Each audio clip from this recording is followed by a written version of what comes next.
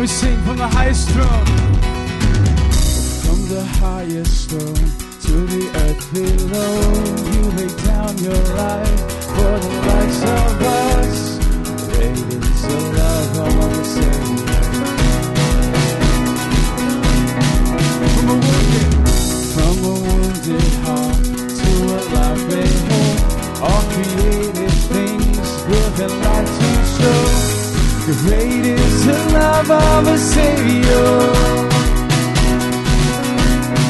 Lord of endless light, let your glory shine forever.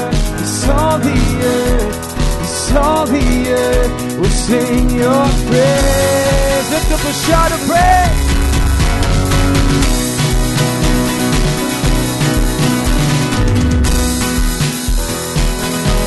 Mountain heights, from the mountain heights to the valleys low, all created things given light to show.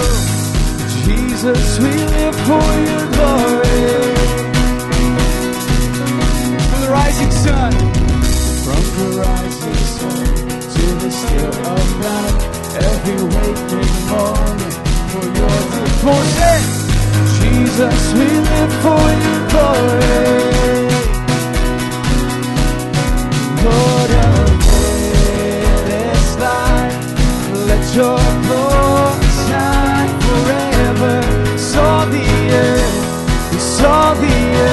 will sing your praise.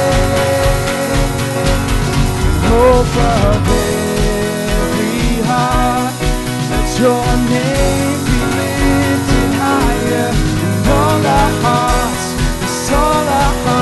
will sing your praise. And God be exalted, God be exalted in every. Come on, let's sing this out. When we live for your glory, live for your glory. God be, we say, God be exalted, God be exalted in everything. Yes, we live for your glory, live for your glory. We sing, Lord, Lord of endless light, let your glory shine forever. It's all the earth, it's all the earth, we sing your praise. Come on and sing hope, hope of every heart, let your name be lifted higher. And all our hearts, it's all our hearts, we sing your praise. And God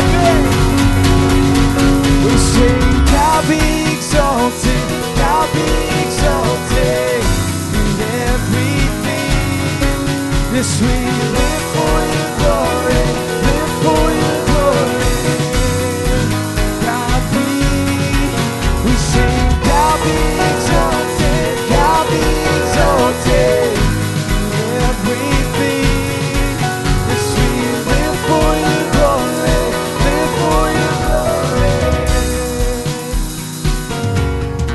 Lord of endless light, let your glory shine forever. So the earth will sing your praise. And hope of every heart, let your name be lifted higher. And all our hearts, yes, all our hearts will sing your praise.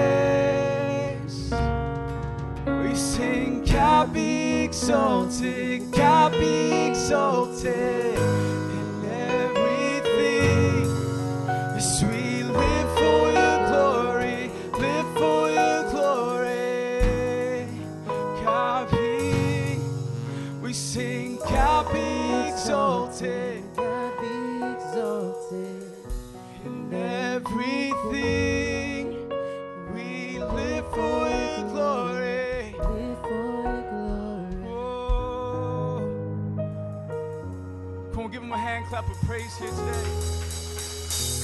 Good morning, church. Why don't you greet your neighbor to the right and to your left? It's so good to be in the house of the Lord.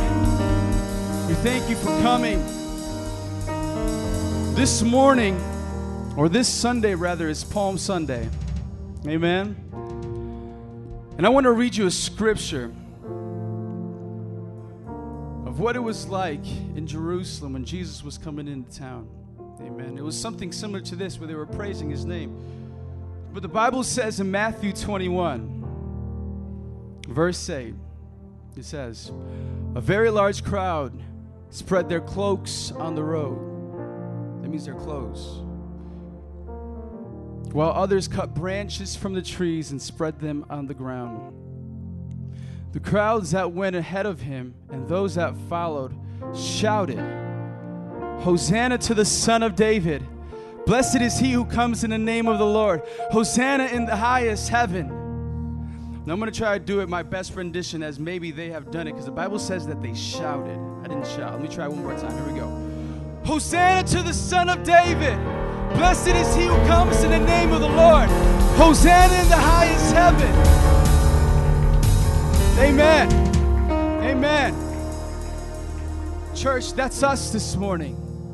That's us. We're praising the Lord, amen. We're shouting to the heavens. We're giving praise to God. We're giving praise to Jesus because we know he lives in our heart. We know that he's in this place. The Holy Spirit's here, amen. Would you close your eyes with me right now? And I want you to resolve in your heart.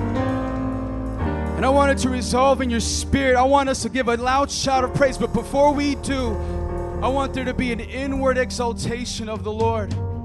The Bible says that they threw their clothes, their cloaks.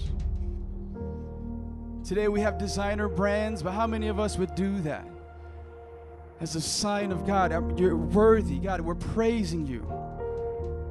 Guess what? You can do that right now with your heart.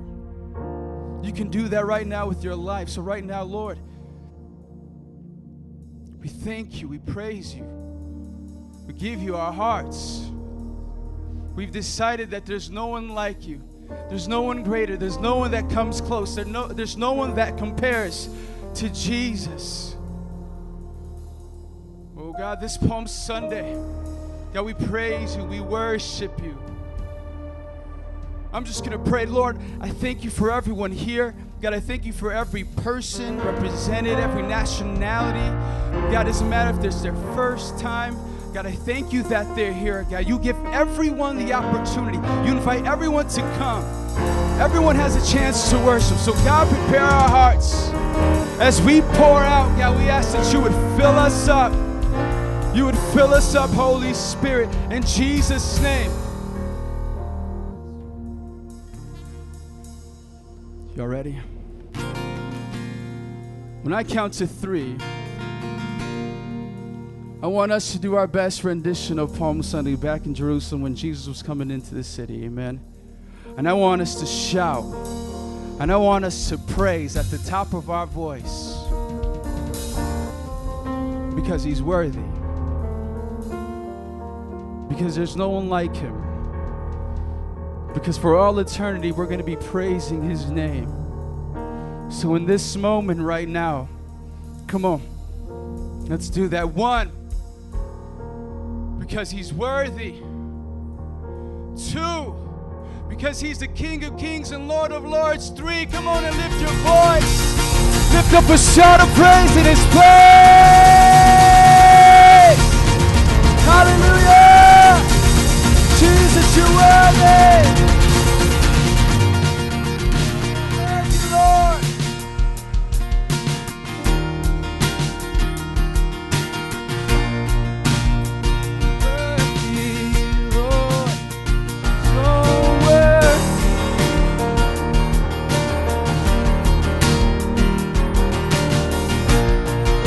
Sing here inside. Here inside your presence, I'm taken by the wonder of you. Here inside your glory, we live our lives fully to you. Sing that again, here inside. Here inside your presence, taken by the wonder of you. Here inside your glory, live our lives fully to you. We cry, holy, holy are you.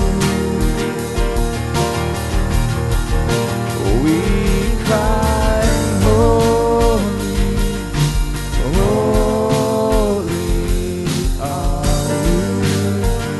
I want to sing our hearts.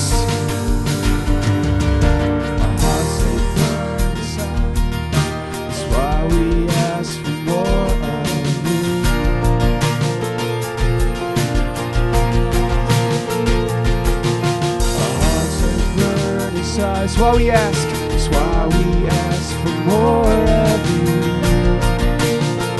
I want to sing. We cry. We cry, holy, holy are you. We cry, holy.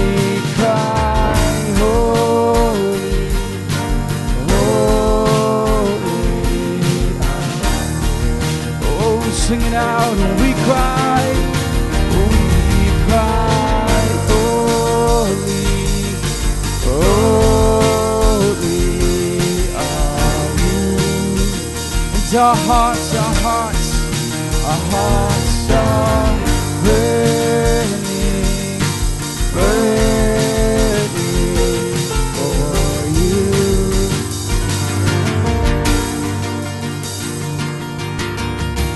We are your burning ones. We are consumed by you.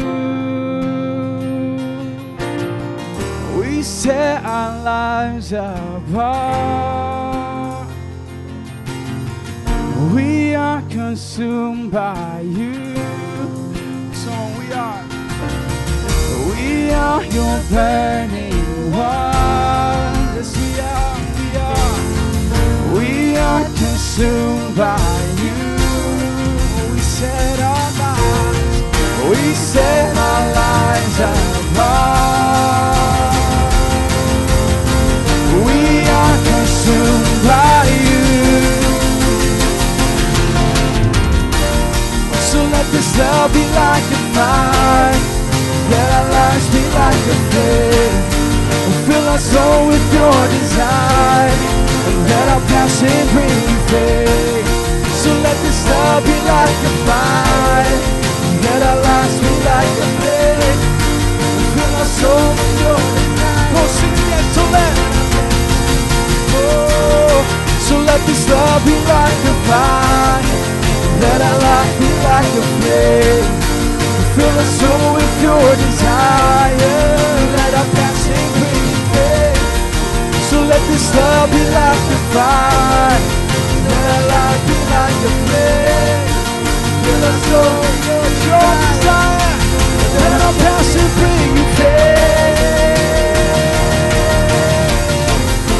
Let our passion bring you faith.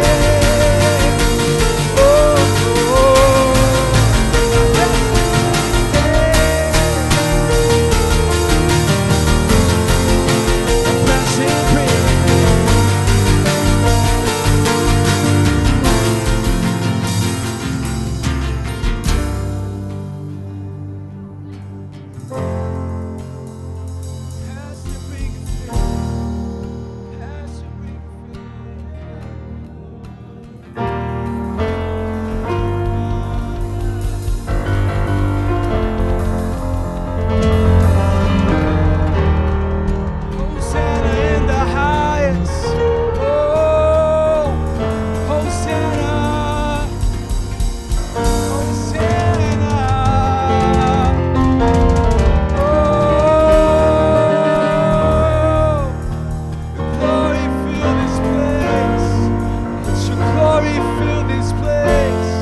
Let your glory fill this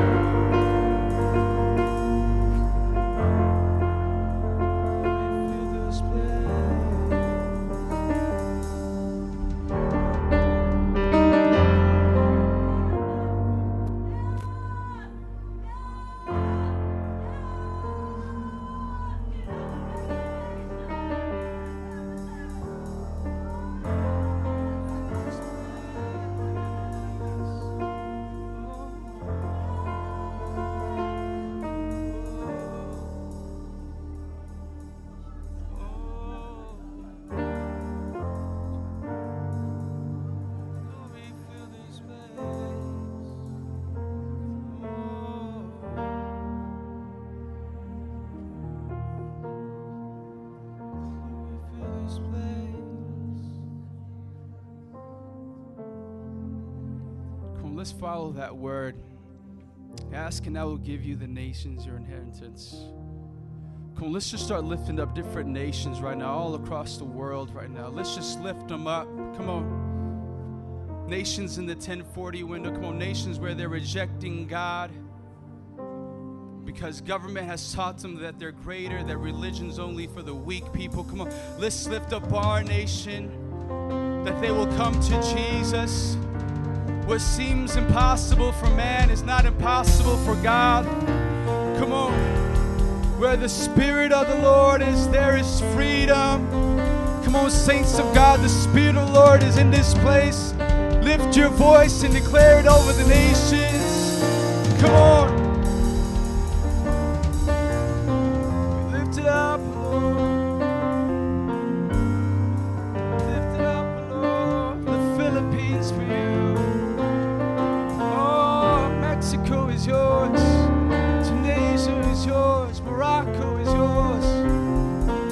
France is yours. Oh, we lift him up to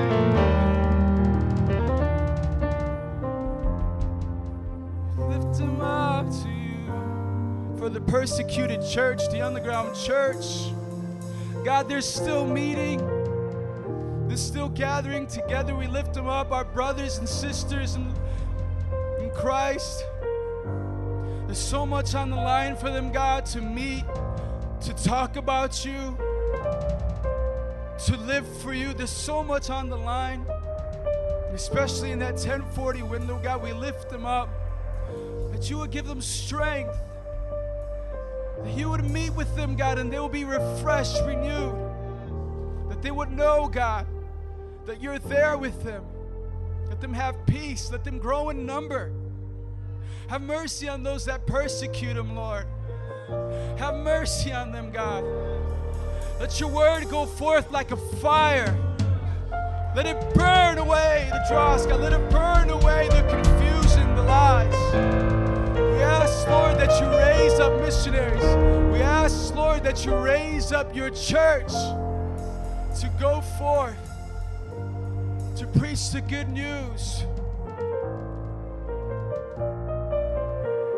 We ask of you, Lord. We ask, oh Lord. You're a good God. You're a good Father. You never neglect us. Holy Spirit.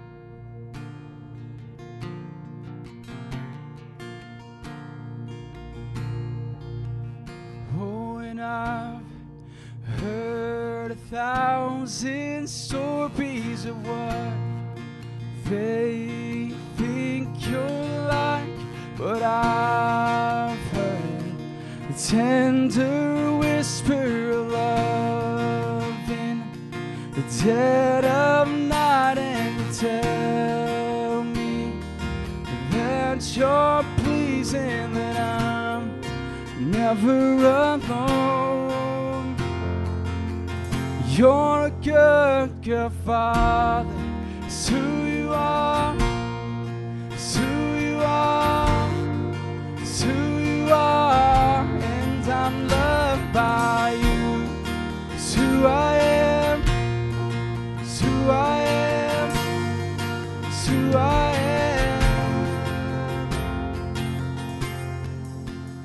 Oh, and I've seen many searching for answers far and wide, but I know we're all searching for answers. Only you provide, 'cause you know just what we need before we say a word. You're a good, good Father.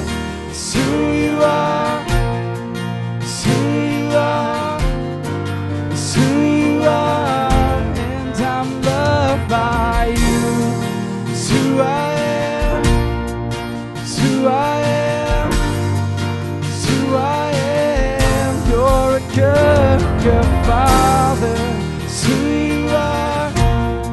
It's who you are. It's who you are, and I'm loved by you. It's who I am. It's who I am. It's who I am. Because you are perfect in all of your ways. You are perfect in all of your ways.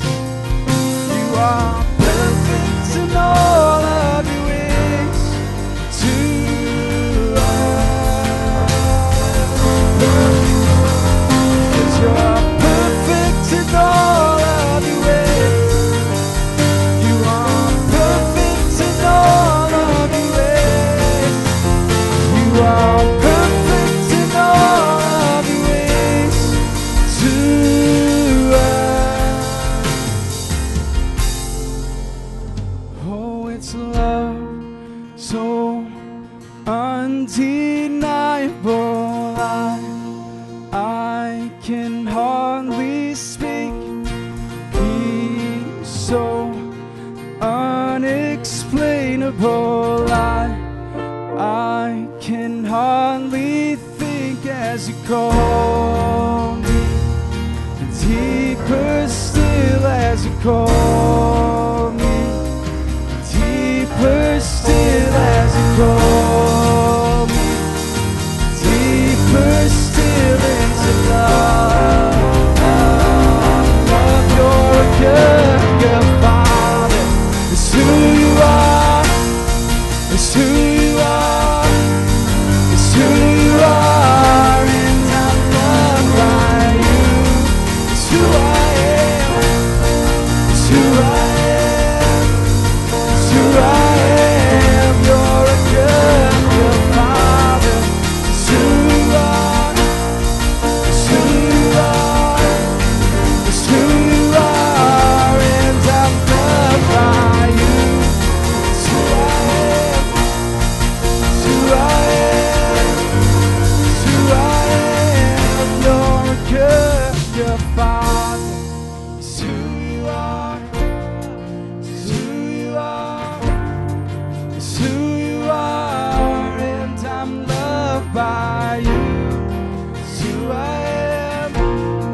It's who I am. It's who I am. Hallelujah, God, we thank you this morning because you're an amazing Father. You're perfect in all of your ways. Father, you lack no good thing. You are above all things, dear God, and for that we thank you, we honor you, and we glorify you. Father, we thank you that you're such a good Father. You meet our needs, dear God. We never lack any good thing, dear God, because we are your children and you care for us. Father, you satisfy us in every way because your word says that you are also the lover of our souls. Father, we know and acknowledge this morning that nothing can ever take your place, dear God. Not a good marriage, not a house full of children and babies, although they're a blessing. Father, nothing can take the place in our hearts of you. Not an amazing job, an amazing career, or a flourishing ministry can ever take the place that you have in our hearts. You satisfy more than an amazing lover in this world. You satisfy deeper. You satisfy deeper than any gift anyone can ever give us. You're an amazing Father, and you meet our needs in every way. Physically, emotionally, and spiritually. This morning we set our eyes on you. And Father, as we're going through this sermon series on abundant life, dear God, we know that we cannot have that life without you. So today, dear God, I pray that if anyone does not know you and have you first in their life, that they would be transformed, that they would make that change this morning, impacted for all of eternity, dear God, because you're a good Father, and we cannot live this life without you. So Holy Spirit, have your way this service. Have your way during the gospel presentation, the fellowship, the word, the altar call. Father, we pray. Father, we are expecting big things. We're expecting transformation. We're expecting lost souls to be saved, hearts to be healed, chains to be broken in the name of Jesus. And we give you all the glory and the honor and the praise this morning in Jesus' name. And everybody said, amen and amen. Have your way, Holy Spirit, in Jesus' name. Everybody, won't you greet your neighbor as you find your seat? God is so good. Welcome to Metro Praise International. We're so excited to be here with you this morning. God is definitely doing amazing and powerful things. You can sense his presence, can you not?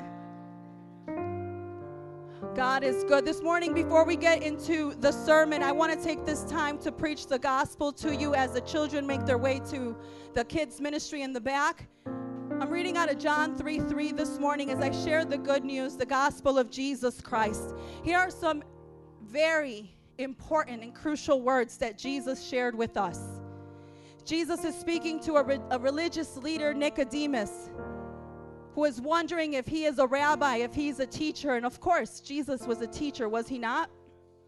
He answers back in the same way. Very truly, I tell you, Nicodemus, religious leader of the law, who should know all things, right?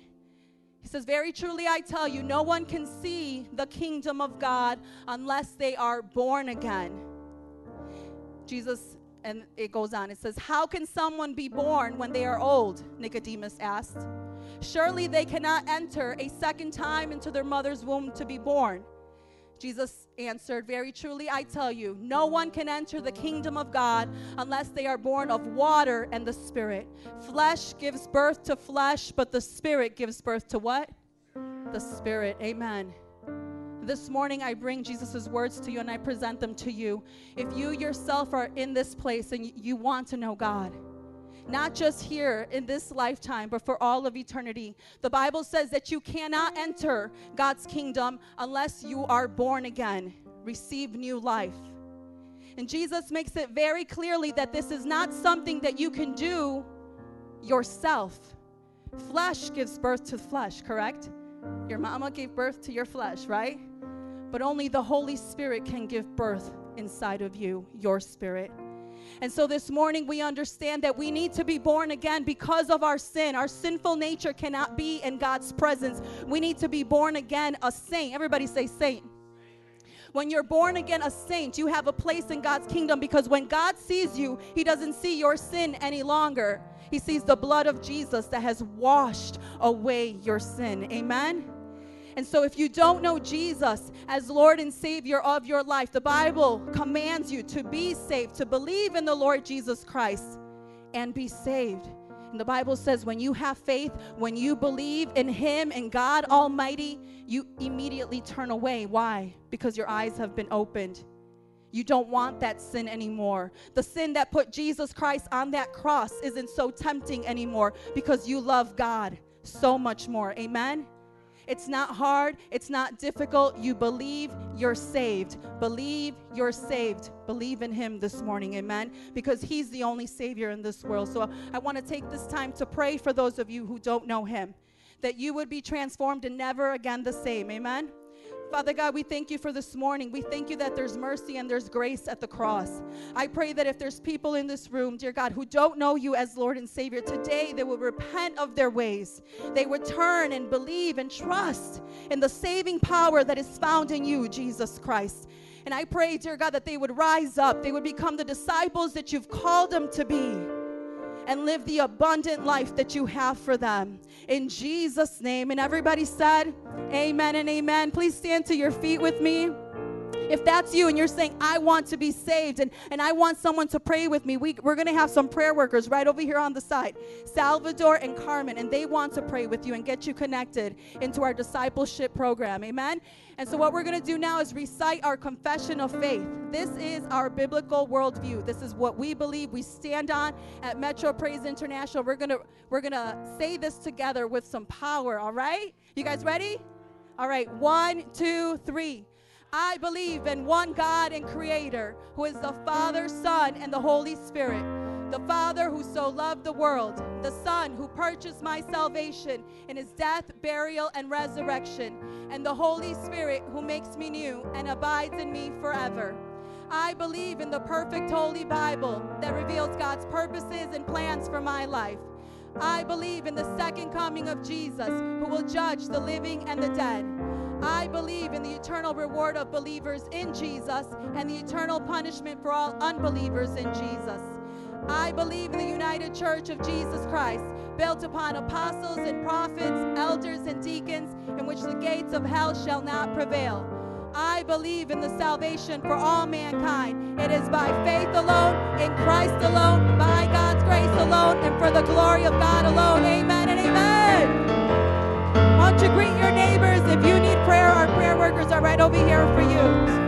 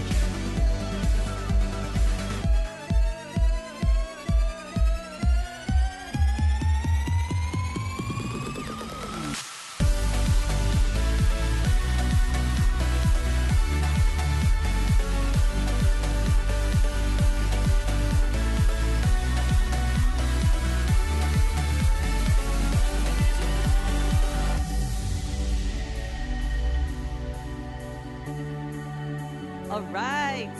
Who's excited to be here today? Come on, clap it up for Jesus. It's all wonderful to see your beautiful faces here. Thank you for coming. We want to welcome you guys all to Metro Praise International, especially if this is your first time here. We want to keep welcoming you back. Keep inviting your friends and your family. It's wonderful to have you here today. Our services here at MPI are every Sundays at 10 a.m. and 1 p.m. This is our family service. We have King's Kids in the back for our children, infant to 11 years old. And then every Friday, we have Elevate at 7 p.m. That's our Elevate Youth service for our students, 11 to 18. So if you have children in that age group, they've got to be here on Friday nights. God's doing awesome things in the lives of our young people. Who's excited about Easter? Come on. We're going to be wrapping up our sermon series that day. It's all going to be about abundant life. March 27th at both of our services, 10 a.m. and 1 p.m. We'll be having a children's presentation that day, as well as free family portraits. So we want you guys to all come out with your family and friends. Keep getting those flyers, making contacts with people, inviting everybody that you know. We want to give you a sneak peek again of that video that we have for you. So keep sharing this on Facebook and go crazy on the event page, okay? So we're going to start this from the beginning. I know a God who has more to offer you than life itself. Life is about knowing Jesus because Jesus has peace for you in abundance. Jesus has joy for you in abundance. Come and take the hand of Jesus. Come and drink in the waters of God. You will know what it means to live an abundant life. Receive satisfaction for your souls in Jesus' name. Hallelujah. Woo! Give it up for Jesus and the actors in that video. Yes, they did an awesome job. All right, so at Metro Praise, we have a vision, a strategy, and a goal. Our vision is loving God and loving people. How many of you guys love loving God? And you love loving people? Come on, those are the two greatest commandments that Jesus gave to us. And that is our vision. And our strategy is connect, mentor, and send. First, we want to connect you to the church, connect you to Jesus through our life groups. Somebody say life groups. Then we want to mentor you through our 101 and 201 books. And then we want to send you out to do evangelism. And our goal is to have 100,000 disciples in Chicago with 50 churches here and 500 around the world. Isn't that awesome? God is good. That's a big vision, a big, big vision for a big, big God. Isn't that great? So we want you guys to connect. Look to your neighbor. Say, it's time to connect. We have life groups for you for this quarter. If you turn your hand out around, you'll see the schedule for this quarter. Here's a snapshot what's happening just this week. Alone, there's so much going on. Today, we're kicking it off with our marriage life group. Come on, married folks. We want you guys to come on out strong. We have childcare provided. It's going to be at 5 p.m. It's actually a game night tonight, so it's going to be a lot of fun. Then every week on Wednesdays, we have our King's Kids life group, infant to 11 years old, 6:30 here at the church. Thursdays is our gang outreach, 18 years and up are welcome to join them, 7 p.m. Powerful.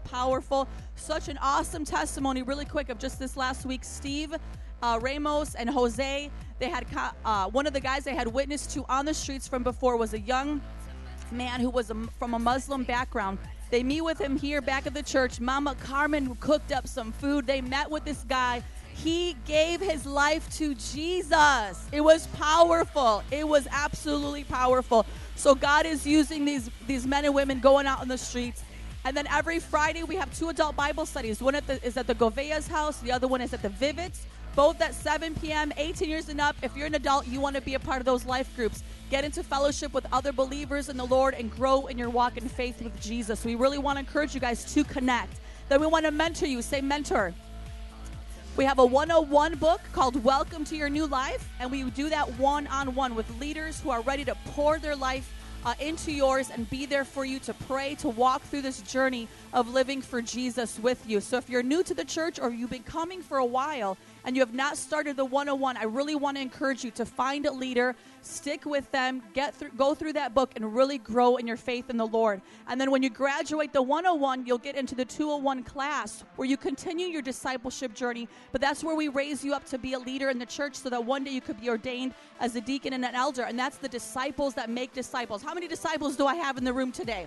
How many of you disciples want to make other disciples for Jesus, right? That's what Jesus told us to do. So we want to equip you so that you could be effective and be all that God has called for you to be. Then we want to send you out. Say send. We have evangelism every Saturday from 5 to 8. They go hit the streets and street witness to complete strangers. There's awesome conversations, but we're planting seeds. We're not there to save people, but we are mandated to go and preach the gospel. And then it's up to the Lord to bring the increase and to save their soul. But we pray that God wins, that saves our city. And the Bible says that his hand is not too short to save. So it's our responsibility to be the messengers and to go out there. So join these awesome men and women of God on the streets. That's your training ground. If you don't know how to street witness or evangelize, that's where you want to be so that you can learn how to do it and be effective with it. So in recap, MPI has a vision, strategy, a goal. Vision, say it with me. Loving God and loving people. Let's do it again. The vision is loving God and loving people. Our strategy is to connect, mentor, and send. And then our goal is to have 100,000 disciples in Chicago with 50 churches and then 500 around the world. If you believe we could do that by God's grace and power, say amen. Praise the Lord. Who's excited to give this morning? Here at MPI, we believe that a tithe is 10% of our total income given to the church regularly, and God is going to hold us accountable to that. So we want to have clean hands, knowing that all that we have belongs to the Lord, and we're going to be faithful with that tithe. And then an offering is anything above the tithe. That is an amount between you and the Lord. And we really want to encourage you guys to be sensitive to the Holy Spirit, what he wants you to give towards offering. And we designate our offering towards missions and building. We give towards various missions projects throughout the year. And currently we're in the building fund to raise the new band equipment. And you guys have seen all that we've done so far just in a few months of entering into this new year. So God is awesome. You guys are generous. And we want to keep encouraging you guys to keep giving and to do it with a cheerful heart. Amen. So let's get into our lesson, the Disciples Giving Book. We're on section 1, lesson 12.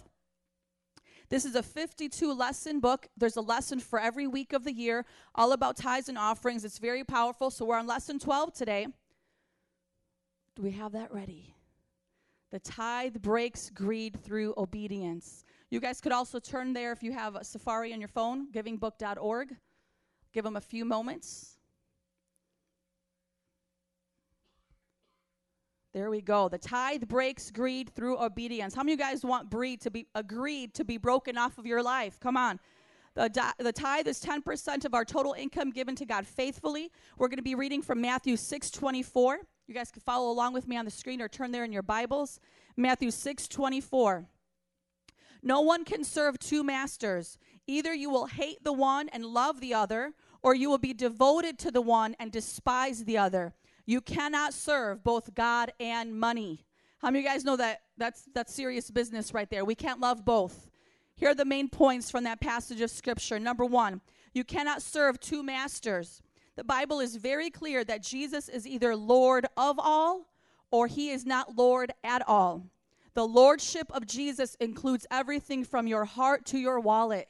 God wants all of us. He wants complete, full surrender and obedience. And the hardest thing for mankind is to trust God with our money because we want to be in control. But how many of you guys know God wants to be in control? And all that requires is us to fully surrender and serve one master. Number 2, you cannot love God and money. Notice how Jesus chose money to be the number one competing master for the Christian's life. Jesus chose to make money the primary example because it represents the most common idol people set up in their hearts. The sinful, greedy heart proudly says, I work hard for my money and I will spend it however I want. My family and my bills come first in my life, not the church. Maybe you guys never said that, but how many of you guys know somebody that may or has said that? See, we have to be transparent before the Lord and fully surrendered. Of course, our family comes first, but Jesus is number one. God is number one, and He'll determine how we spend our life, and we have to give it for His glory. Number 3, money is the best indicator of who your Lord is. If you are not willing to be faithful to give God your best in tithes and offerings, you are making a choice to serve money instead of God. There's no more explanation other than that. That's it. So greed is not just a sin for the rich and famous, but it is a sin for all who refuse to make Jesus the Lord of their money. And how many of you guys know that sin needs to be repented of? This is a serious lesson. If we cannot trust God with our tithes and offerings, that is a sin. We're serving that instead of the Lord, and we have to repent. And number 4, giving breaks the attitude of greed. Every time you give your tithes to God, you are breaking the chains of greed that come from the master of money, and you are choosing to serve Jesus as the Lord of your wallet. Here's a summary. Be obedient to God in the faithful giving of your tithes so the sin of your greed doesn't take mastery of your heart. And we have to guard our heart from that sin. Let's apply this in 3 ways. Number 1, ask God to forgive you for being greedy if you have been serving money rather than Jesus. Number 2, be devoted and obedient to Jesus as the Lord over all your life. And 3, give your tithes faithfully. Somebody say faithfully. As an act of worship to Jesus, who is the Lord of Lords and the King of Kings. Hallelujah. Let's confess this over our life together on the count of 3. 1, 2, 3. The tithe was implied with Cain and Abel, revealed to Abraham, established in the law of Moses, and is still relevant for today. It comes with a blessing and curse. It must be qualitative, a priority, and a faithful practice in our lives. The tithe advances the kingdom of God, tests our maturity, breaks the attitude of greed through obedience, is mandated for all, and brings us into partnership with God and His church. If you want that to be you, please stand up to your feet with me this morning as we prepare to give the Lord our best, our tithes and our offerings, another act of worship unto our King. Again, MPI believes that a tithe is 10% of our total income. Offering is designated towards missions and building. We really want you guys to be sensitive to the Lord on that. And I want to remind you on the envelopes, please be clear about the amount that you want to go towards each category so we could allocate that correctly. Here are 4 ways that you could give at MPI. Number 1, in the bucket during the offering time. Number 2, in the wall-mounted drop boxes. Number 3, in the back with a credit or debit card. You can see Pastor Griselda for that today. And 4, you could go online and use Chase QuickPay, PayPal, or Bill Pay at mpichurch.org/giving. Very convenient, easy for you to do that. Currently, our building fund is to raise the new band equipment. We've raised $4,122 thus far. Thank you for all that have joined us on that journey. Give it up for Jesus and for yourselves. Thank you for your generosity. If you haven't joined us thus far on that journey for this year to raise those funds, we want you to, number 1, pray and ask God what you should give. Number 2, listen and obey what the Holy Spirit says. And 3, give and give generously and give with a cheerful heart. Let's recite this verse together. Philippians 4:18, and my God will meet all your needs according to his glorious riches in Christ Jesus. Let's pray. Lord, we thank you so much for your faithfulness, God, and we want to give you the tithe and offering as an act of worship, God. We want you to be our number 1 master. Money does not rule over us, and we break that spirit of greed through obedience over our lives. So we obediently, cheerfully give you our tithe and offering. Receive it as a pleasing sacrifice unto you and use it for your glory. God, as we win Chicago, as we reach the nations, God, with the gospel message of Jesus Christ, I pray that you would multiply it. Bless the gift and the giver. I pray for blessing and prosperity, increase and raises and promotions over your people, that your goodness and mercy and favor would follow them all the days of their life. And we pray for your favor on all that we do, God, and give us wisdom, Jesus, in spending this money so that it could bring glory to your name and further your kingdom on this earth. In Jesus' name. And everybody said, amen. Please come forward this morning as you give, and we thank you so much for your generosity.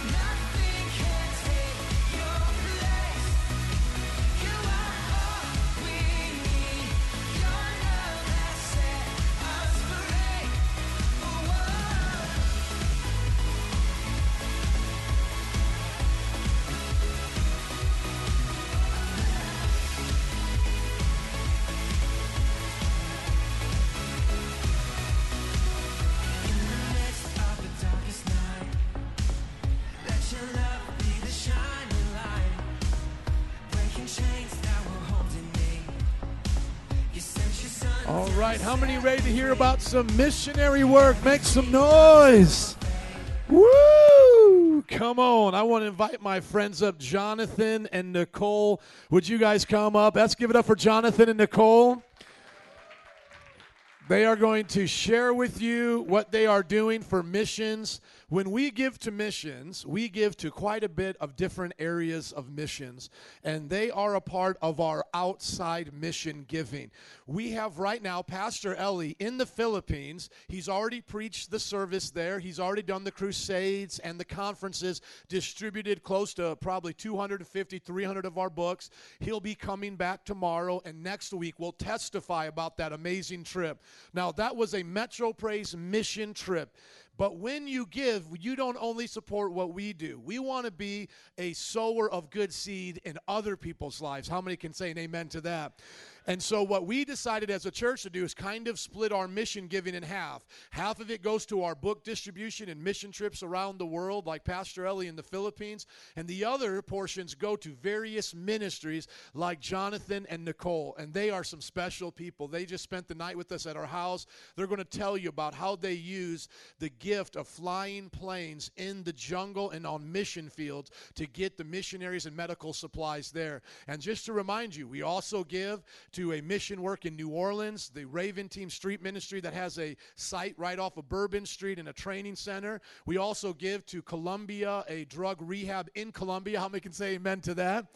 And we also give to an African orphanage in South Africa. And some of you may be new to hearing all of that, but after we do our building fundraiser and we raise the funds for our band equipment, we are going to do a big push for missions and ask you to continue to support our missionaries. And so they have come all the way from Baraboo, Wisconsin. They are preparing to go to the Congo to be used by God. They're going to tell us all about their missions and all their heart. Amen. Can you give them a hand clap as they do that? Jonathan. Thank you. It's really awesome to be here. I want to start with a very simple question. Who's ready for a 1-week vacation to Hawaii? Who would be up for that? Okay. Well, let me add, if you only had 1 week off of work and I said to you, you can go to Hawaii, but you can't take an airplane. Any ever thought of that? How long would it take you to get there? Yeah, it would take you all week, and then you couldn't get back. So it's not something we think about a whole lot, but a lot of people in the world really have to ponder this question. So I just wanted to start there. So it might seem like an odd illustration, but it's actually been estimated that by the year 2030, there will be over 1 billion people without access to roads. So without that access, how are we going to get the gospel to the ends of the earth like we're commanded to do? And that's where MAF comes in. So MAF's mission is to share the love of Jesus Christ using aviation and technology to reach isolated people so that they can be spiritually and physically transformed. So we, as Joe mentioned, are Jonathan and Nicole, and we are excited to head to the Congo, join the work of MAF there with our 3 energetic boys, Noah, who's almost 4, Quentin, who's 2, and the 3rd that's on the way. Yeah.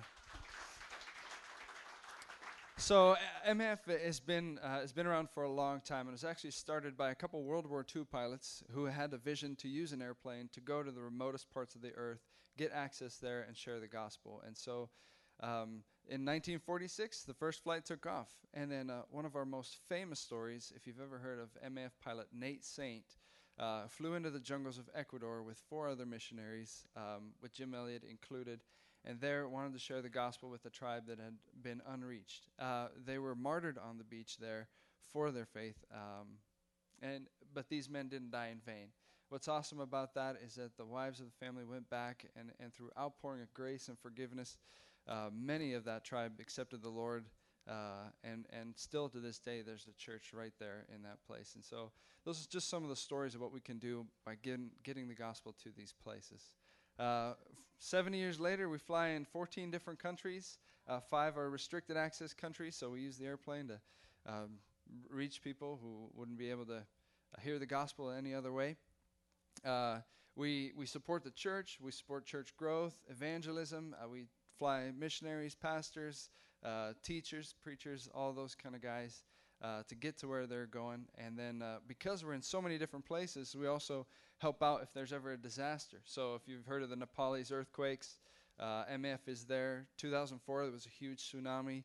MAF was the first organization to be able to fly in relief supplies just because we had an airplane. And so that's what we do.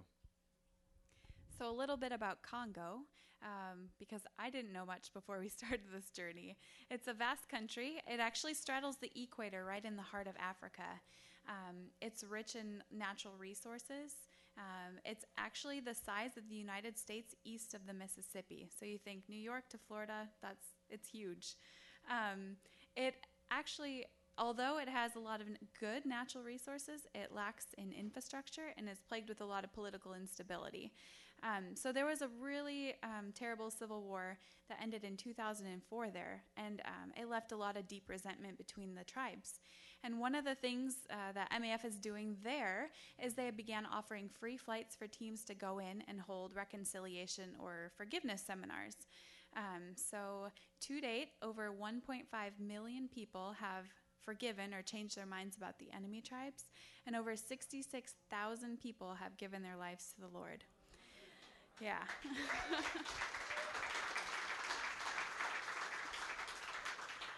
So we have a little video to show you guys, and you'll see that more than anything, we believe that the gospel is the only thing that will change the heart of Africa.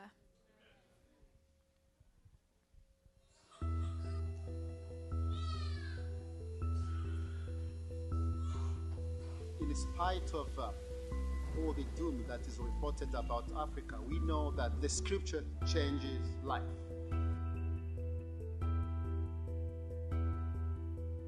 This is the word that's going to pull Africa out of corruption.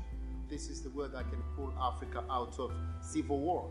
So we do believe that Africa will change.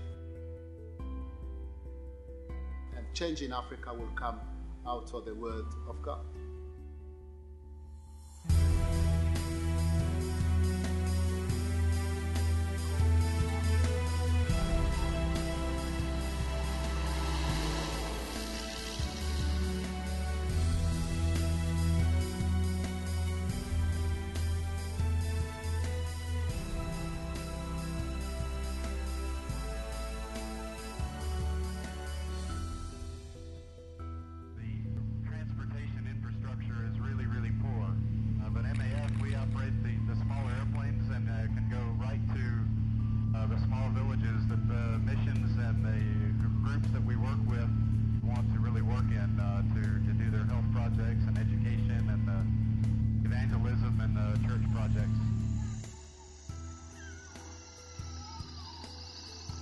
We're here because of conflict and because conflict makes people extremely vulnerable. We couldn't do the work we're doing here really without MAF. They're the only ones flying here basically. MAF means you are sure, very secure. MAF stayed through a lot of the civil wars and all the problems when other groups left. 2 doctors in an area twice the size of California. It's only 45 minutes with airplane to come here and to visit these clinics, but by car I think it's 5 or 6 hours.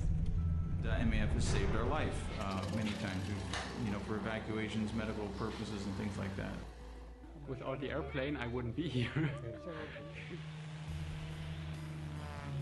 Because we work with everyone, that allows us to work with, not one particular denomination or one particular organization, but just everybody doing everything that is accomplishing good works for the Lord. So this entire church, which is, we don't know, 3,000-5,000 people maybe, the only scriptures that they have is the scriptures that we're translating right now, and so they're very anxious to see this finished. We're going into a more heavily Muslim area at the invitation of the Wesleyan Church to show the Jesus film there. So we show the Jesus film and then we start the church there. Thanks to MAF, the gospel got to my parents and got to me, and thanks to MAF, I'm missionary among my people with the tools I can use from MAF.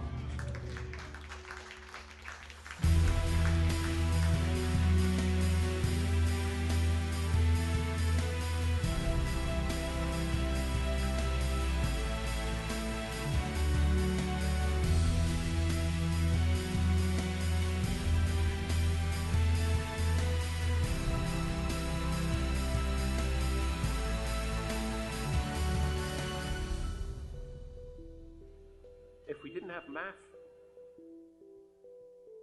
I think the first thing I'd do is cry.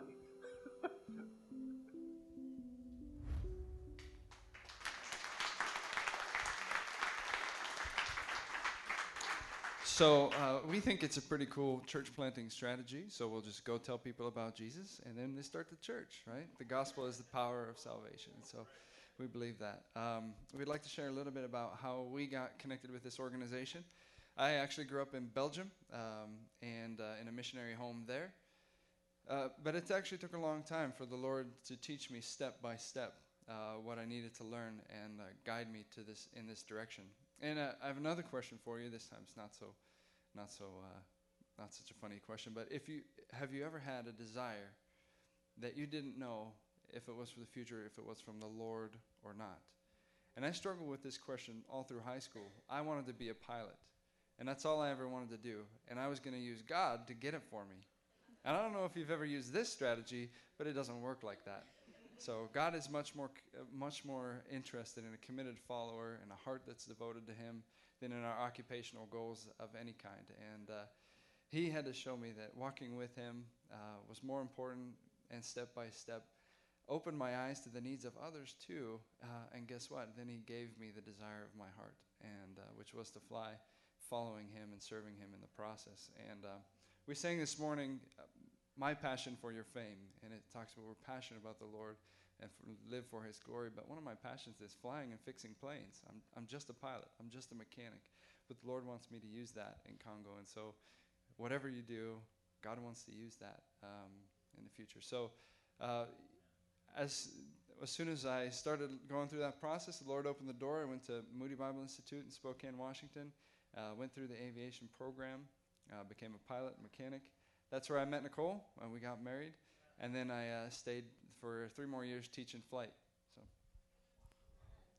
And I was born and raised in Wisconsin. I accepted the Lord as my Savior in high school. And I grew up in a home with a lot of instability and turmoil. And it was during that time that Christ became an anchor that I so desperately needed in my life. Many of you are probably familiar with the verse in Proverbs 3, 5, and 6. That became my life verse at that time, to trust in the Lord with all my heart and to lean not on my own understandings, but in all my ways acknowledge Him, and He would direct my path. As I began to understand that God desired good for my life, and I began to trust what He had for me, I had no idea what adventures He had in store. Being in Chicago, you guys understand Moody is right here. Wisconsin is right there, but instead God sent me all the way across the country to attend Moody with a heart for missions. There I received my degree in women's ministry. I really hope to be able to use the tools that I learned to minister to the hearts of the Congolese women so that they too can experience God's redemption and restoration in their lives. I'll also continue my role as a stay-at-home mom, supporting Jonathan in our flying ministry, and just continuing to make our home a haven for our family and an open door for ministry. Awesome. So, yeah, we're excited. I'm excited to just use my skills as a mechanic and a pilot to serve those we fly and share with them the love and hope of Jesus. We can't do this alone, and it's through partners like your church. It's a tremendous blessing to us, and we're so grateful for it. We pray for you guys. We'd love to connect with you guys. We have a little table over there. Please come see us after the service. We'd like to meet you, put some information in your hands so you can pray for us too as we go out, and you're taking part in you're making it possible what we're going to do through your support. So we're so thankful for that.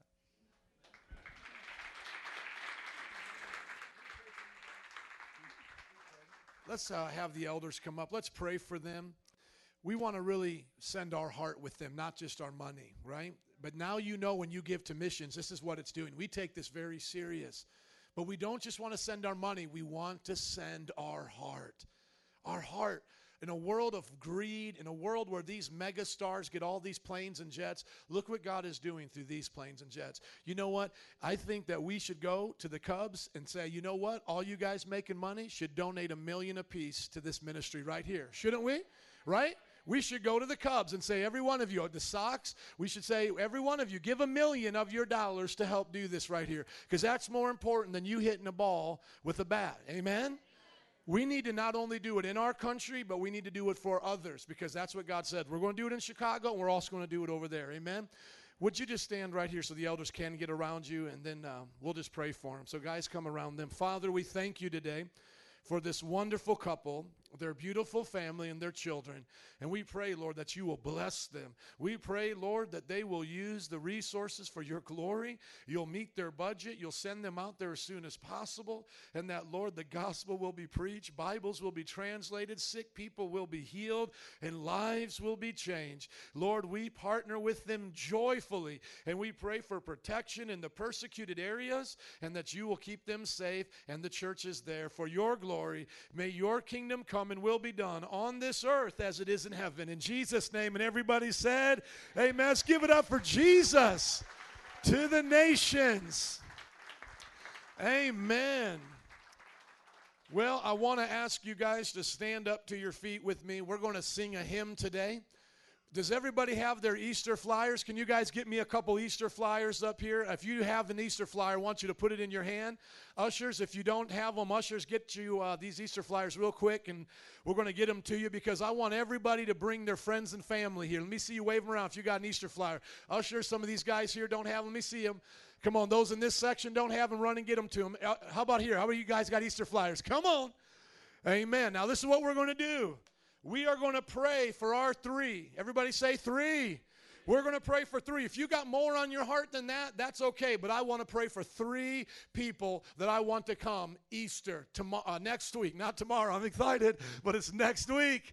And I want you to invite 3 people. And then we're going to sing this hymn, but we're going to pray first. Right now, come on, let's pray for 3 people. Name them out by name right now. Jesus, I pray for you to bring Steve, Michelle, Ashta, Vivek, Lord, Vega. Name out your 3 right now. Name them. Lord, we pray for them. Bring them, Jesus. Resurrection Sunday is for them to receive new life. Our friends, our family, our neighbors, our co-workers. In Jesus' name. And now let me pray for you. Lord, I pray you'll use us to hand out the invitation, to share with them a smile and tell them we love them, to invite them, to put it on Facebook, to call them up, take them out to lunch, to do whatever it takes so our friends and family will know they are welcome here next week. They can come and take family portraits with us. All their kids will get free candy, Lord, but more importantly, we want them to hear the abundant life of Jesus and be saved. And everybody said, amen. Let's sing this old hymn together. 1, 2, 3. Oh, for 1,000 tongues to sing my great Redeemer's praise, the glories of my God and King, the triumphs of his grace. My gracious Master and my God, assist me to proclaim, to spread through all the earth abroad the honors of thy name. Jesus, Jesus, the name that charms our fears, that bids our sorrows cease. 'Tis music in the sinner's ears, 'tis life and health and peace. He breaks the power of canceled sin, he sets the prisoner free. His blood can make the foulest clean, his blood availed for me. Give it up for Jesus. Come on, saints, you ready? Play ball. Amen. You may be seated. Y'all ready to get it on for Jesus this week? Man, I don't know about you, but I'm expecting God to do great things this Easter. I want to see my friends and family come. This whole month, we've been talking about the abundant life. Somebody say the abundant life. We're talking about that kind of life that only God can give, not that busted and disgusted life. We're talking about an overflowing good life. And a good life may not be an easy life. It may come with persecution. It may come with trials and tests. But the abundant life is full of God's joy and peace, and God never changes. Can I hear an amen? Your situations may change, your job may change, but God never changes. The abundant life is found in him. And today, for this sermon series, what I want to talk about is the Spirit-led life. Somebody say the Spirit-led life. Thank you. I want to talk about how we as Christians can be led by the Spirit of God daily in our lives. If you believe in the Bible, you believe that God is the Father, Son, and what? The Holy Spirit. God the Father is in heaven. Jesus is sitting next to him right now at his right hand, and the Holy Spirit is here with us. How many have felt the Holy Spirit? I'm not talking about Casper the Ghost, and I'm not talking about some weird evil spirit. I'm talking about the Holy Spirit. How many of you experienced the Holy Spirit? Maybe his love has touched you. You've cried in God's presence before. Maybe you were feeling discouraged and he made you feel alive and strong. Other times you were reading your Bible and it didn't seem to make sense, and then all of a sudden something spoke to you. Something came alive out of that scripture. Maybe God sent a friend to you, and when that friend started to speak to you, you felt loved and cared for. All of those are evidences of the Holy Spirit in our lives. And I want you to turn with me to John chapter 10, verse 10 for our series scripture, what we've been reading every week. The first week when we talked about the abundant life, we talked about the new life. And the second week, we talked about the free life. And today we're talking about the Spirit-led life. But look at this passage, John 10:10. It's in the Amplified. Follow along in your version or on the screen. And this is what we need to base our life on, Jesus' words. He said, the thief comes only in order to steal, kill, and destroy. What are the three things the devil's going to do? And destroy. Thank you. Jesus said, I came that they may have and enjoy life and have it in abundance. Thank you. To the full till it overflows. So here we got the message. I think it's pretty clear. The devil, he's about some stuff. He wants to steal your purpose. He wants to kill your life, and he wants to destroy your soul and eternity in hell. I don't want to go with the devil. The devil's very bad. Jesus said, I came to die on the cross, be buried, raise again on the third day, so that you may have and enjoy life, and have life in abundance. Not just oxygen life, not just plant life or animal life, spiritual life. Spiritual life that has on the inside the presence of God and the power of God. Everybody say the power of God. Somebody say, I got the power. Come on, you need power in your life, and to have power, you need Jesus, and that power overcomes the devil. How many know Jesus overcame the devil? And so greater is he that's in you than he that's in the world. Amen. Now, I want you to see the introduction here, because I've got to say a lot to you today, but I want to take my time, so follow on the screen or listen to my words here. There are only two types of people in the world, sinner and saints. That's it. If you are a sinner, that is because you have not accepted Christ. By default, if you are not a Christian, you are a sinner. All other religions are considered sinners. Anybody you think is a good person but has not accepted Christ is a sinner. The only kind of person that is a saint is one that has been born again. So if someone you know is not born again, what are they according to the Bible? Sinners. If someone is born again, what are they according to the Bible? A saint. Now, sadly, among the saints, there are two types of saints, two types of born again people. Those who are worldly Christians, who do not take serious what God has done in their life. They try to see as close to the edge they can get and still go to heaven and not go to hell. And then there are disciples. Can I hear a whoop whoop? Are there any disciples of Christ in this place? Those disciples are sold out. They want to follow Jesus. They want to obey his commands. They're not just doing it to get a free ticket to heaven. They want to be like Jesus. They want to do what Jesus did. The word disciple means a student, a learner. And so they want to learn from Jesus and obey all of his commands. They're not seeing how close to the world they can get and still get to heaven. They want to see how close to heaven they can get and still be in this world. Come on, somebody. They want to love Jesus with all their heart, soul, mind, and strength. Now, today, I'm going to trust that many of you are born again. And if you're not, you can be born again.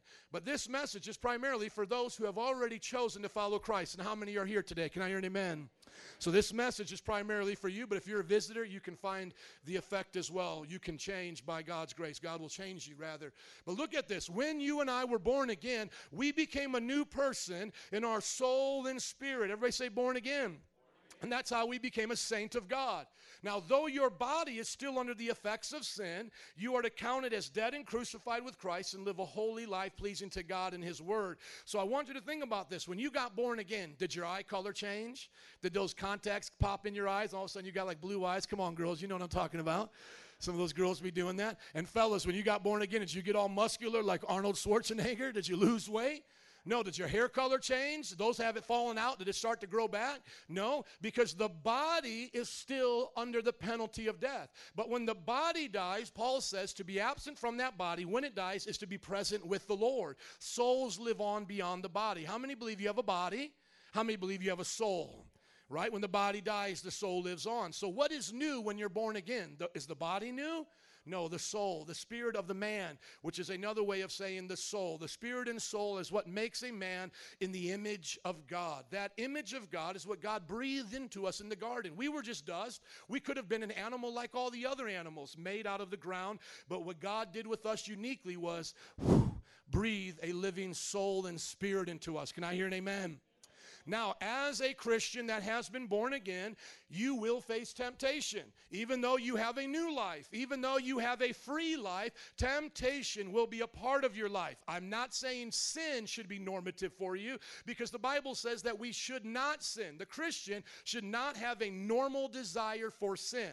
Even though the Christian may be tempted, they should say, I ask God to lead me not into temptation, but what? Deliver me from evil. Now, where does temptation come from? Two different ways. Inwardly, from that sinful body that remains. Your body has a brain. How many know when the body dies, the brain dies?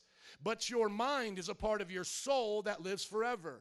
We believe that the mind is part of the soul that lives forever, and the body has a brain that dies. Do you see the difference?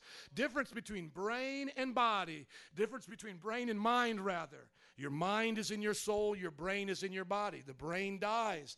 But as the brain is with you now in the body, it has desires.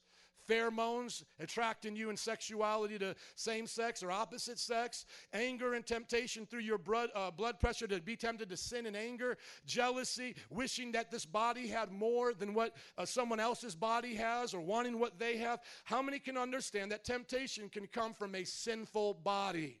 Sinful body. If all of us here were to be honest, our body tempts us. It tempts us to eat. How many are on a diet right now saying no to your body? No, no, no. No, I'm still on my New Year's resolution. No, no, no. We got a lot of beach body people up in here, all your beach body plans. You say, no, no, no, body. I got a beach body. And you got to tell your body, what to do, don't you? Your stomach's not your God. God is your God. You don't listen to your stomach, right?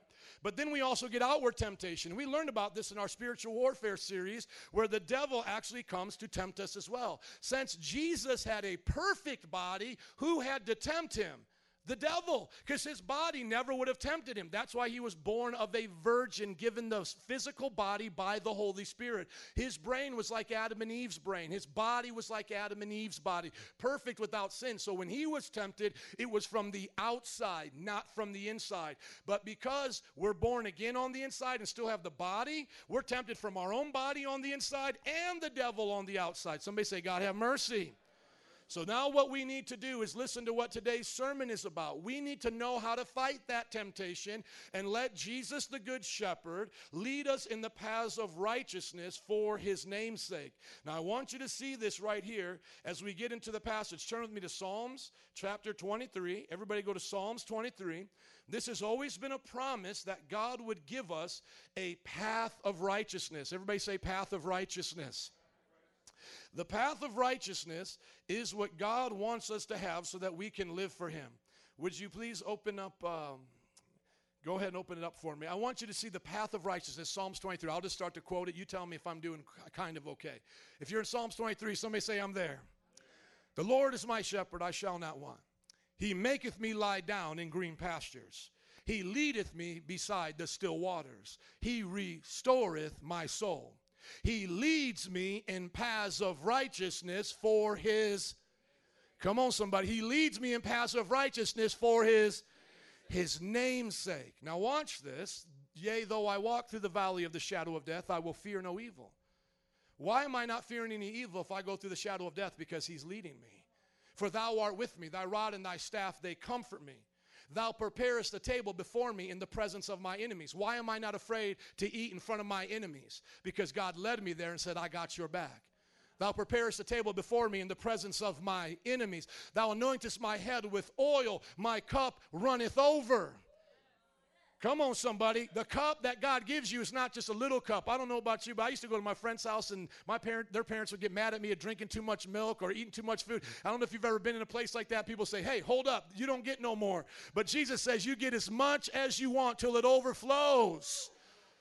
You anoint my head with oil, my cup runneth over. Surely goodness and mercy shall follow me all the days of my life. Why does goodness and love or goodness and mercy follow us all the days of our life? Because we're following our shepherd and everywhere he's telling us to go. Amen? And I will dwell in the house of the Lord forever. Somebody say forever. Thank you. Now, going back to this passage here, I want you to see that God, and if you could put it up for me, please. I want you to see that God has a path of righteousness for you, a path for you to walk on. But you have to believe that you're saved. You have to believe that when you were born again, you were really made a new creation. And so in review, when we talked about the new life, we talked about how some people think that when God is saving them, he's doing it progressively like a progress bar. And that when they give their heart to Jesus and that day, and they go home and read their Bible, they're like 10% saved. And a few weeks go by and they get 20% saved. Boop, boop, boop, boop. And then last week I kept talking about this. And they read their Bible and pray more than boop, boop, boop, boop. They get 30%, 40%. And one day, maybe they'll get to be 50%, half saved and half going to hell. And I'm telling you, where do they get this from? They get it from their flesh. 2 Flesh, chapter 2, verse 11. You like this, right? And it says, God is still working on me. Don't judge me. God is still working on me. And one day, I'll be who he wants me to be because nobody is perfect. And the idea is you really don't ever get saved. You're always working on salvation, as if salvation is joining a gym, and you're going to get on the good works treadmill and work off your spiritual pounds, and you're going to stop sinning and do more good. That is not salvation. The Bible says in 2 Corinthians 5:17, therefore, if anyone is in Christ, the new creation has come. Everybody read the last part here. The old has gone, the new is here. Boom! 100% download. The moment you accept Christ, you become a new creation. Now, somebody may say, well, I don't always act like it. Well, you need to start acting like it. Amen. My child been born, but they don't always act like a Wyrostic. Yeah, they've been born. They have the nature of Wyrostic, but they don't always act like a Wyrostic. And if you've been born again, you need to stop using your body as an excuse and tell your body to serve Jesus Christ, because your soul and spirit is born again. You are made new in the righteousness of Jesus Christ, holy and perfect and blameless from sin. If you were to sin, you are to repent and continue in the perfection of Christ, continue in the righteousness of Christ, continue in what God has given you. So let me ask you, are you saved? Are you saved? Do you know that you're saved? Have you been soul saved? Is your soul saved? Come on, somebody. Look at your neighbor and say, I've been soul saved. Look at your other neighbors and say, it feels so good. It feels so right. Woo! I love Jesus. I've been saved. I've been sanctified. That's a spiritual term for meaning I've been removed from sin. I am not who I used to be. I am not in some self-help religion praying 5 times a day towards a rock in Mecca. I am who God said I am because I was born again by the blood of the Lamb, that one who died on the cross for me. He who knew no sin became sin for me, that I might become the righteousness of God in Christ Jesus. That's what the Bible says. Woo! I'm excited. I just can't hide it. You're changing the lights on me. I'm excited. You will never live saved until you believe you're saved. If you think that you are going to earn your way into salvation and then live like a person that's saved, that's like trying to wash your car before you bring it to a car wash. It's redonkulous. And this car you can never get clean. The only way you will ever start doing the right thing is by being born again, not by trying to stop doing wrong things. You're not saved by good works, but by the grace of Jesus Christ. Can I hear an amen? I heard one man on my Facebook, he said, well, does that mean you got to change overnight? I was like saying to myself, Bubba, can you not read? Look at the scripture. I don't change myself overnight. Therefore, if anyone is in Christ, the new creation has come. Not from me. I don't make myself a new creation. A broken computer can't fix itself. Hello? A diseased person can't give itself a blood transfusion and heal themselves. I don't change myself. I got changed the instant I got saved, not because of me, but because of Jesus Christ. Jesus in me. Can I hear an amen? And so I want you to get serious about being saved. How many of you are saved today? How many of you believe Christ gave you an abundant life? Amen. Now I want you to turn with me here to Ephesians chapter 2. Just see it clearly if you can. See Ephesians chapter 2. I got it, my brother. Thank you. Ephesians 2 says how we were saved. How many believe the Bible today? Amen. Now look at your neighbor. Tell him it's just the introduction, right? Come on, don't get in a hurry. I got to preach a little bit before I preach. Ephesians chapter 2 says, as for you, starting in verse 1, you were dead in transgressions and sins. A dead man can't make himself alive. We're not changing ourselves. Christ changes us. Listen to that. You were dead in your transgressions in which you used to live. How many used to live like a sinner? Let's be honest. Those of you not raising your hands must be a proud sinner still. Hello? Either you a saved sinner or you still a proud sinner. Which one are you? Come on, you've been saved and made a saint now, amen? In which you used to live when you followed the ways of this world and all the people on TV and of the ruler of the kingdom of the air, the spirit, the devil, who's now at work in those who are disobedient. You don't have to be demon-possessed to have the devil working on you. Why? Because he works on your mind with temptation. That temptation comes and deceives us. All of us lived among them at one time, so we can never think we're better than anybody else. Well, I'm so much better than you. I'm a Christian now. No, we understand who we were without Christ. I would have busted hell wide open. Hello? All of us lived among them at one time, gratifying the cravings of our flesh. We were doing what our flesh wanted, following its desires and what? Thoughts. Thoughts come from that earthly brain, doing what we want to make our body feel temporarily better. And like the rest, we were by nature deserving of wrath. Everybody say, I was naughty by nature. Look at your neighbor and say, I was naughty by nature. Come on. But look at this. But because I joined a religion and started praying, I got saved. Is that what it says? Because I started going to Father Tom and confessing all of my naughty secrets. It says no, but because of his great love for us, God, who is rich in mercy, made us alive with Christ, even when we were dead in transgressions. It is by grace. Come on, somebody say grace. Grace you have been saved. It's all about that grace, about that grace. No, devil, it's all about that grace, about that grace. Come on, y'all got some grace in your life today? Were you dead in your sins at one time? And did Christ make you alive? How did he do it? By what? Grace. That is the new life, my friends. So please, please, please, don't think I'm telling you that I was a dead man in sin and changed my life through religion, and now I'm saying I'm righteous in Jesus. That is redonkulous. What I am saying is I was dead in sin, and I was saved by Jesus. I was rescued, made alive, born again by his grace and his grace alone. Amen? Now, going back to this message, we see clearly that if we are saved, we are to live saved. We are to be free from the sins of the flesh. We learned this last week. John chapter 8, 31 through 32, Jesus said, to the Jews who had believed in him. How many believe in Jesus today? Now, Jesus says this to you. He's talking to you if you believe in him. If you hold to my teaching, you are really my disciple. Then you will know the truth, and the truth will set you free. Now, pretend this is Jesus' teaching. Come on, stand up, Christian. Let's give it up for Christian. Come on. Try to take this out my hand. See, if you hold to Jesus' teaching, devil, you can't have it. I'm going to be pure. I'm going to be a tither. I'm going to live holy. You're not going to take the teachings of Christ out of my hand. How many got Jesus' teachings in your hands today? Give it up for Christian. You better hold on to them. You better hold on to Jesus' teachings. If you sin, fall flat on your face, it ain't the devil's fault. It ain't even your neighbor's fault or this culture's fault. Adam and Eve lived in a perfect world. Hello, somebody. They weren't living in the ghetto in the hood where everybody crazy around here make me crazy. No, listen to me. They lived in a perfect world, and they were perfect in their body, and they gave up the teachings of Jesus for the lie of the devil. And that's why they ate the fruit. The devil lied to them, and they said, whoop, I'll give up that teaching. Jesus said, don't eat of the tree of knowledge and good and evil. The devil said, if you do, you'll become like a god. And they go, whoop, we'll give that up real quick. Anytime you and I sin, it's the same exact way. You've been born again. God has changed you. And if you listen to the outward temptation of the devil or the inward temptation of your flesh, the only thing that is to blame is you, because you let go of the teachings of Jesus. You didn't believe who he said he was. He said he's a deliverer.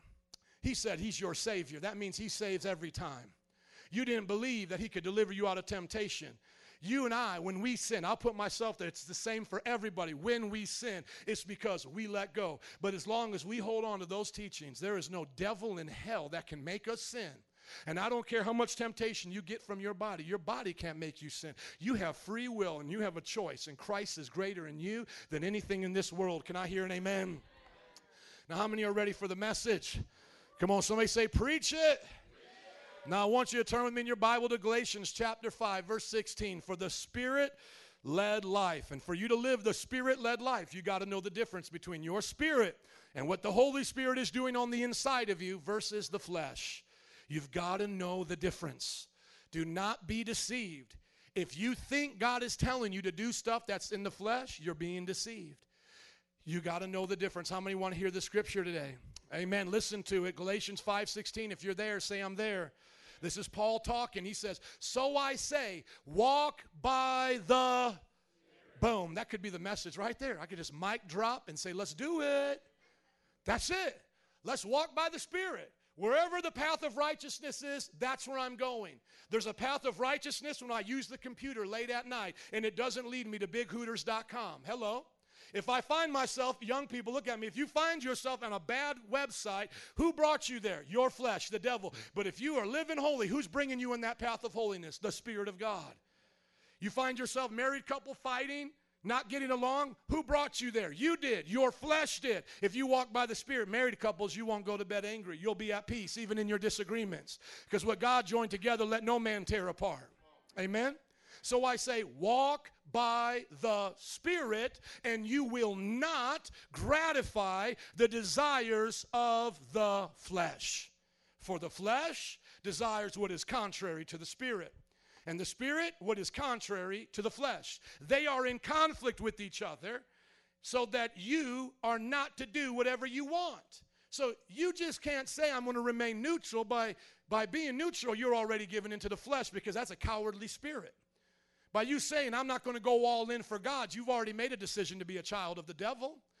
Hello, are you listening to me? By default, that's what you are. So you have to understand there's no middle ground. It's either you're following the Spirit or you're following your flesh. Verse 18, but if you are led by the Spirit, you're not under the law. What the law does is try to tell you every little jot and tittle of what you're to do and not to do. But if you're led of the Spirit, you don't need somebody telling you thou shalt not murder, because you know you shouldn't murder. God told you that. Hello? You know you shouldn't steal because God told you that. You know you shouldn't lust after your guys' wives. You know, men, we shouldn't lust after each other's wives. Why? Because God told you that. You know you shouldn't be greedy because God told you. You don't need somebody pointing the finger at you. Can I hear an amen? How many know what a sin is when God tells you? If you got the Spirit, you know what God's telling you. And if you don't know it all together yet, start reading your word and you'll hear him very clearly. Now listen, here it is. The Spirit versus the flesh. We're going to know the difference. How many want to know the difference? Here it is. Thank you, Paul. Take us there.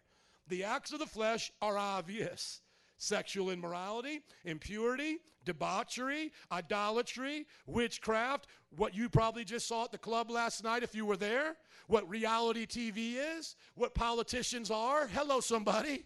What you see in everyday life, hatred, discord, jealousy, fits of rage, selfish ambition, dissensions, factions, envy, drunkenness, orgies. In the Bible, it actually says orgies. And the what? There were some crazy people back then, wasn't there? Sounds like there's crazy people today too, doesn't it? Because if that's the flesh, I see that all over the place. The flesh has all of this desire within it, but God made me new. And so just like my flesh can have an appetite for something to eat, and still I'm not my stomach, my body can have an appetite for sin and I not be a sinner. The Christian has to learn to live by the Spirit and be delivered from all temptation and evil. You are no longer a sinner. You are born again in your soul. Reject the temptations and the desires of your flesh. How? By a self-help program? By doing? No, by following the Spirit. How did I get set free from pornography over 20 years ago? Following the Spirit. How did I get set free from drugs and addictions? Following the Spirit. Why is it I haven't cursed in 20 years? Following the Spirit. When I have sinned, it's the time I missed where the Spirit was saying go. Think of the footprints illustration, but now in a different way. Imagine Jesus is walking 2 steps ahead of you, and he's putting footprints on the beach. Every step he is taking is a righteous step. If you just put your feet right where Daddy put his feet, you're never going to stumble or fall. If you ever move to this way or to the other way outside of his step, you know what that's called in the Greek? Hermenotoi. That is sin. It literally means missing the mark, missing where you were supposed to be. Sin is not an accident. It's an intentional desire of the will to go, well, I don't want to do that. God is wanting me to be patient now, but I'd rather lose my mind and tell somebody how I really feel. Hello? I'm going to take them down the path of cray-cray right now. Hello? You ever been there? Somebody at school, young people, somebody on your job, older people come on, and you're just like, forget the path of peace and patience and forgiveness. I'm going on the path. I'm going to curse you out and tell you what I think about you, your mama, your dog, your neighborhood. You act like you ain't never lost your temper before. How many know there's a path of righteousness when you're driving your car? There's a way to handle traffic. How many know there's a path of righteousness when you're in dating relationships? Hello? You can think about it like, you know, what do they call that? Where you put your feet on the dots? What do we call that? Twister? Twister, right? How many know young people, God ain't never going to put the dot up here on a woman? Hello? Hello, somebody? You all looking at me like you ain't never sinned before. Can I talk to a real church today? Can I talk to a real church? He ain't never going to put the dots up here. Hello? He ain't never going to say, touch this, do this. And so listen to me, ladies. If a man does that and claims to be a Christian, you take off your shoe, go crayon him, and break up with that joker. Amen? You tell him, Pastor told me to hit you like this, because you're going to respect me. You're going to respect me. Well, Jesus told me that I could do this because he said we're married in the Spirit. You're a liar. Poof, poof, poof, poof. Get behind me, Satan. Hello, somebody. All of this is the flesh. We've all done it. We've been tempted to do it. Some of you are tempted right now to do it in different ways. Selfish ambition. Don't give in the offering. You need that money for your stuff. That's selfish ambition. That's your flesh telling you that. Envy. Well, look at so-and-so. Look at the car they brought here today. You could be having deeds of the flesh right now. Why do they get to drive that car? I thought I had a better job than them. I should have a nicer car than them. Idolatry, empty seats here because somebody might have to put something else before God. Oh, it's a nice day. I just want to go waste it on myself and my friends and do all this other stuff. Hello? Who gave you this day? Who created that sun? Who created that blue sky? You better not make this blue sky an idol. Don't make the lakefront an idol, people. Come to church and say, thank you, Jesus, for what you've done in my life. The air that I breathe comes from you. The feet that I have come from you. Amen? I won't make your creation my idol. I could be here all day just preaching. Somebody say preach it. But I got to get to the next one, fruit of the Spirit. See, now look at the difference here. I want everybody to get the difference in words. The flesh has deeds or acts. You guys get this? Acts. Everybody say acts. And somebody say deeds. Those are things you do, you make happen. You make this happen. That's what you do, flesh. But look at what the other one is called. What is this called? Fruit. Who makes that happen? God makes that happen. You may plant a seed, but do you make the apple tree grow? You don't make that grow. God makes that grow. So what is he teaching us? What you keep trying to do for yourself keeps making you a mess. Let me do for you what you can't do for yourself. And then I'll teach you how to be like me. See, when I came to Jesus, all I knew was deeds of the flesh. So if I kept trying to change myself, everything would be dirty. Imagine if you had like tar on your hands and you tried to clean yourself. Everything you touched would only get more dirty. Are you with me? But if Jesus cleanses you and puts fruit in you, what he gives you remains and lasts. Why do I love church? I love church because God put love for church in my heart when I got saved. Why do I have patience now? I'm not always great at it, but why do I have it? I may not always use it, but I have it because God gave it to me. Look at what these things are. How many of you guys want the fruit of the Spirit? How many believe Jesus already planted his seed inside of you? How many believe it's here for the taking whenever you want it? Nobody has to go around it. No Christian has to be going around going, oh my goodness, how do I love people? How do I? No, you got love on the inside if you got Jesus. Hello. You've seen what man has tried to do. Look at all the racism in our community. We need to come to Jesus Christ.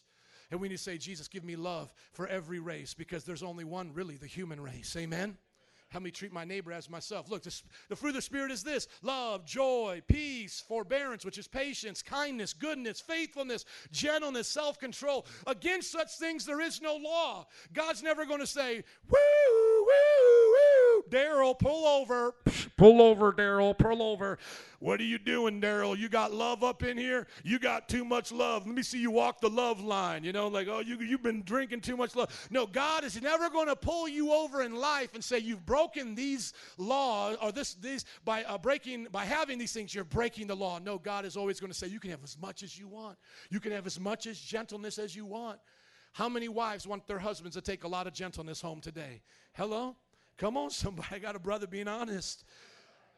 Amen. How many of us want this? We need it. There's no law against it. There's nothing that you can do to break God's law on this. God wants you to have this. Against such things there is no law. Those who belong to Jesus Christ have what? Crucified the flesh with its passions and desires. So really, is my flesh supposed to be taking over? I'm to count it as crucified. Do you remember when Jesus said, if anyone wants to follow me, they must take up their cross, deny themselves, and follow me? Jesus is saying that what I did for you on the cross can count for you today. This is not going to be always with you as a strong desire if you start making my desires your desires. See, today I am not forcing myself to remain faithful to my wife. My heart for her has crushed the desire to cheat on her. Do you guys get that? Think of an appetite. If you were to fill yourself on good food right now and then somebody puts junk food before you, could you fit it in your stomach? You'd be like, no, it make me sick. I am so full on my wife's love that I don't have room to do sexual immorality. And when I have a lack of patience, it's because I'm so full of my anger and not of God's patience that I sin. Do you guys get it? And so if I'm staying full on the fruit, and how many like fruit? If I stay full on the fruit, I won't have room for the flesh. So the default position of the Christian is not to be in this kind of like epic struggle where it's always like, my flesh is slapping me and I crucify my flesh, you bad flesh. No, I'm to count it past tense crucified and go, I'm living for Jesus right now. I'm all in. I am going to be patient. I am going to be full of joy. I am going to treat others as I want to treat myself. Amen? As I would want to be treated. And here you got that scripture right here. So since we live by the Spirit, let us keep in step with the Spirit. In our notes, I have all the definitions there for you. Sexual immorality. Let's go through the deeds of the flesh real quick. Sexual immorality is lust and sex with a married person. It's like adultery. Impurity is any kind of sex outside of marriage. That would include homosexuality and oral sex. Debauchery is a perverse, wild party like what you see on the music videos. Not all music videos, but you know what I mean. Idolatry is putting anything before God, sports, job, relationships. Witchcraft is not only worshiping the devil, but it's also drug use. In the Greek, the word witchcraft is pharmakia. What does that word sound like? Pharmakia. Pharmaceuticals, because in witchcraft they use drugs, and now today they may not be putting 666, but be careful of illicit drug use because it is an inroad to Satanism, and I could talk about that later. Hatred, we know what hatred is. Discord, separating good relationships. It's literally meaning tearing apart a cord. If you've seen rope and cords, they have multiple strands. It's like tearing apart good friends. Jealousy, wanting what someone else has. Fits of rage, Real Housewives of Jersey Shore, I'm sure will give you an illustration of that. How many know what fits of rage are? Okay. Selfish ambition, doing things on your own for your own personal benefit and gain. My family, my job, my car. It's all about you. Don't give to anybody else's family. Don't give to anybody else's community. Hello. That's why we got to give to Congo to ask God to bless Chicago, because I got to do for others what I want God to do for me. Amen? That's another way of looking at the golden rule. Flip it around. Instead of saying, do unto others as you want done unto you, say it like this: make happen for others what you want to have happen for you. Amen? Dissensions, very similar. Some of these are very similar to discord, separating relationships. Factions, same thing. Envy is like jealousy. Drunkenness, excessive drinking. The Bible says you can drink in moderation. How many, sometimes people ask me, well, Panther, what is drunk? I don't know. How many people here know what it means to be drunk? If you don't know what it means to be drunk, drink with the Christian and we'll tell you when you're drunk, okay? Because if you don't know, you're just being silly. So drink in moderation. Like, I don't know what it means to be drunk. Man, you just probably drunk all the time and not being honest with yourself. And how many know what an orgy is? Amen. I know it gets all quiet in church when we talk like this, but I got to preach what the Bible says. And then the Bible then goes on to say the like. So anything that resembles drunkenness, orgies, envy, dissensions, fits of rage, don't do those things. Can I hear an amen? Because if you do those things, the Bible says, I warn you, as I did before, that those who what? Live like this. Those who what? Live like this will not inherit the kingdom of God. They will not inherit the kingdom of God. But what is the fruit of the Spirit? Now, love, joy, peace, and all these things. Can I ask Vinny to come up here, please? This is what I want to do in closing. I want to use each one of these fruit of the spirits as a form of prayer and to teach you how I would pray for you today and for myself to walk in the fruit of the Spirit. You guys want to hear this? So in an attitude of prayer, let us think about this. Whatever is of the flesh, I'm not making excuses for. I'm going to count it as dead and crucified, and I'm going to follow the Spirit. What is the Spirit going to look like in my life?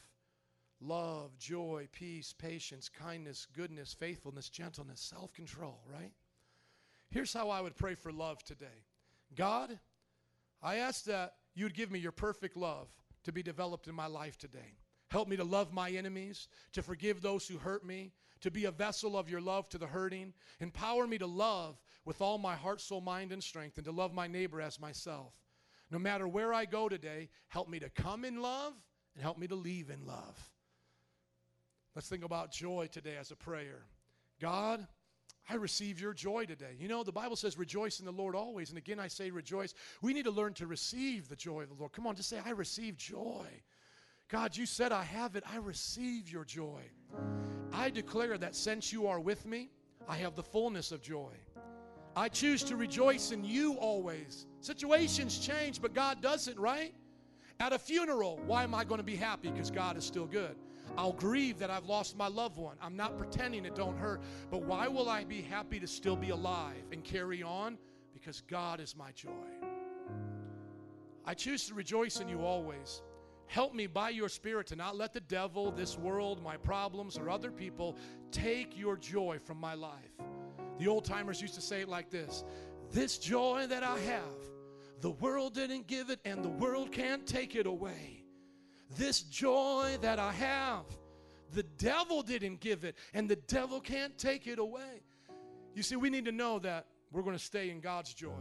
And I'm not going to let the devil, this world, my problems, or other people take your joy from me. I choose to be happy and full of joy because you're with me and you're always worth celebrating. Peace. How many want peace and live in peace? Father, I receive your peace today. In the name of the Prince of Peace, Jesus Christ. Peace means shalom, tranquility. Doesn't matter what's going on around you, it's what's happening on the inside of you.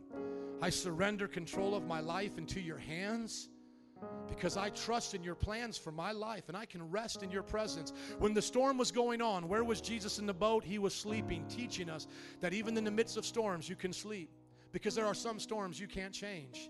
You can't change the wind and the waves always coming against you, friends. The economy taught us that a few years ago. You couldn't change that, but we need to learn to be at peace in any economy. Amen? I know you will keep my mind at peace when I keep my mind on you. That's a scripture, by the way. Because of you, I'm free from all worry, fear, anxiety, and I am at perfect peace in your loving arms. Forbearance, another word for patience. God, give me patience today to go through the hard times of life. Can you just look up at me? I know we're in attitude of prayer, but can you just see this, please? Imagine now those footprints. Think of me as a father of 4 kids with a pregnant wife who has to limp along a little bit. You don't think my nerves get challenged? Kids going crazy. Nancy needed me to run more errands. I went to Aldi's the other day and I needed 2 shopping carts. You're talking to a man that had 2 shopping carts. Do y'all even know what that feels like? Somebody just needs to stretch their hand towards me and go, Lord, bless my pastor.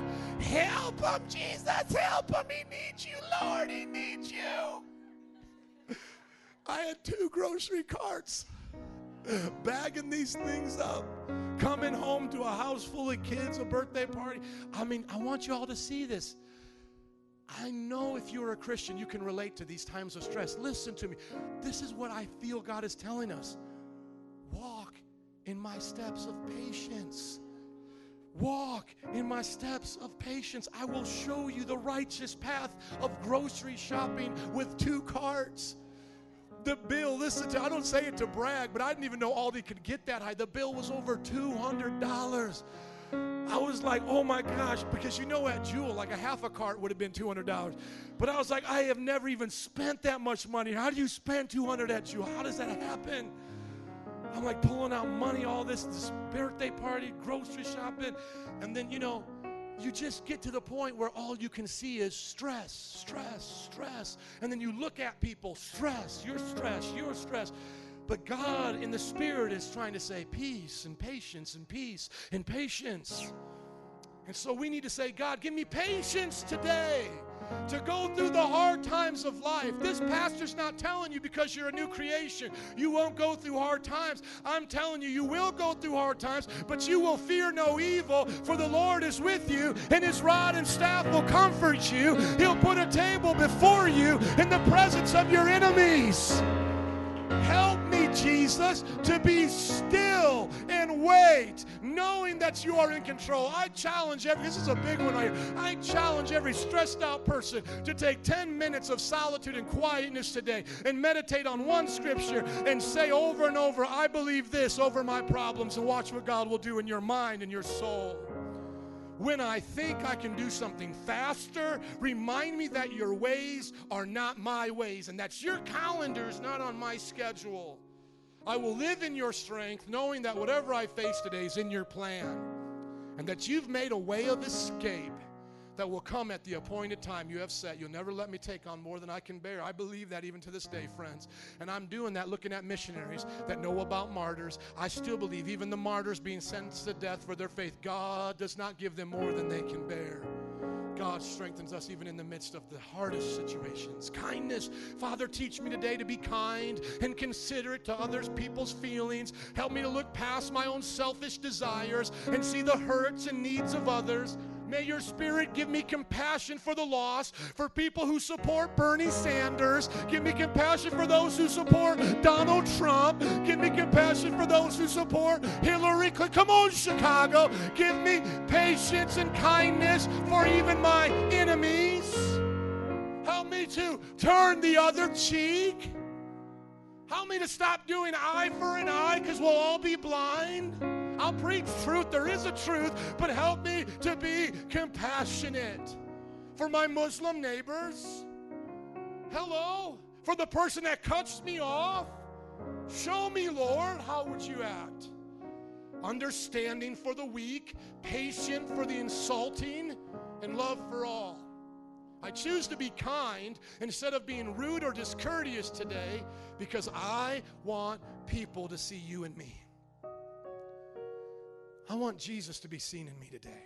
I want Jesus to be seen in me at the line that I'm getting frustrated at, that I wish would move faster. I want God to be seen in me with my neighbors who always keep taking our parking spots. I want God to be seen in me for Comcast that keeps changing my bill every 30 days. I want God to be seen in me when everybody's going politically crazy on Facebook. I want God to be seen in me. Do you want God to be seen in you? Ask the Lord for the footprints of kindness, goodness. God, I want to be good today because you're always good. God is always good. I want to do good things today because you always operate out of goodness. Never manipulation. God is never manipulating you. That's why you can go to hell if you want and not be with him. May your Spirit use me to show others your goodness. Let my words, actions, and thoughts be for the good of those to whom they're directed. May I think well of people, hope the best, and pray. I stand in your goodness, and by your Spirit today I choose to walk in goodness. How many want to walk in goodness? Are you tired yet of hearing the Bible? Can I keep saying some Bible stuff here? Come on, somebody. Faithfulness. The Bible says faithful people are hard to find. God, I want to be faithful. I just don't want to proclaim my love for you. Oh, I love you, Jesus. I love you, Jesus. But I be cheating on you all the time, Jesus. I never pick up the phone when you call, Jesus. Come on, I want to be faithful to Jesus. I want to be there when he calls me up and wants to talk. Does Jesus ever wake you up in the night and say, hey, let's talk tonight? Does he ever say, shut down the computer? Hey, I want to go on a walk with you. Do a prayer walk. Does God ever say to you, hey, I want to spend time with you? And do you say, yes, Lord?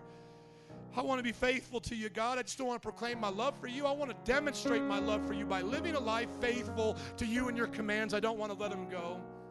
Empower me to be faithful to my family, to my 4 kids and the 5th one on the way. God, I don't want to let them down. How many men want to be faithful? How many women want to be faithful? Come on, you want to be faithful to your family, faithful to my friends, faithful to my church. I know there's so much I got to be faithful to, God, but you're going to give it to me. You're going to help me. Faithful to my job, faithful to my community, and most importantly to you.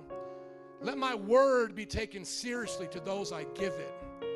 Help me to fulfill every promise and commitment I make today. I accept your faithfulness and choose to live by it in every area of my life. Gentleness. God, teach me to be humble and gentle like Jesus.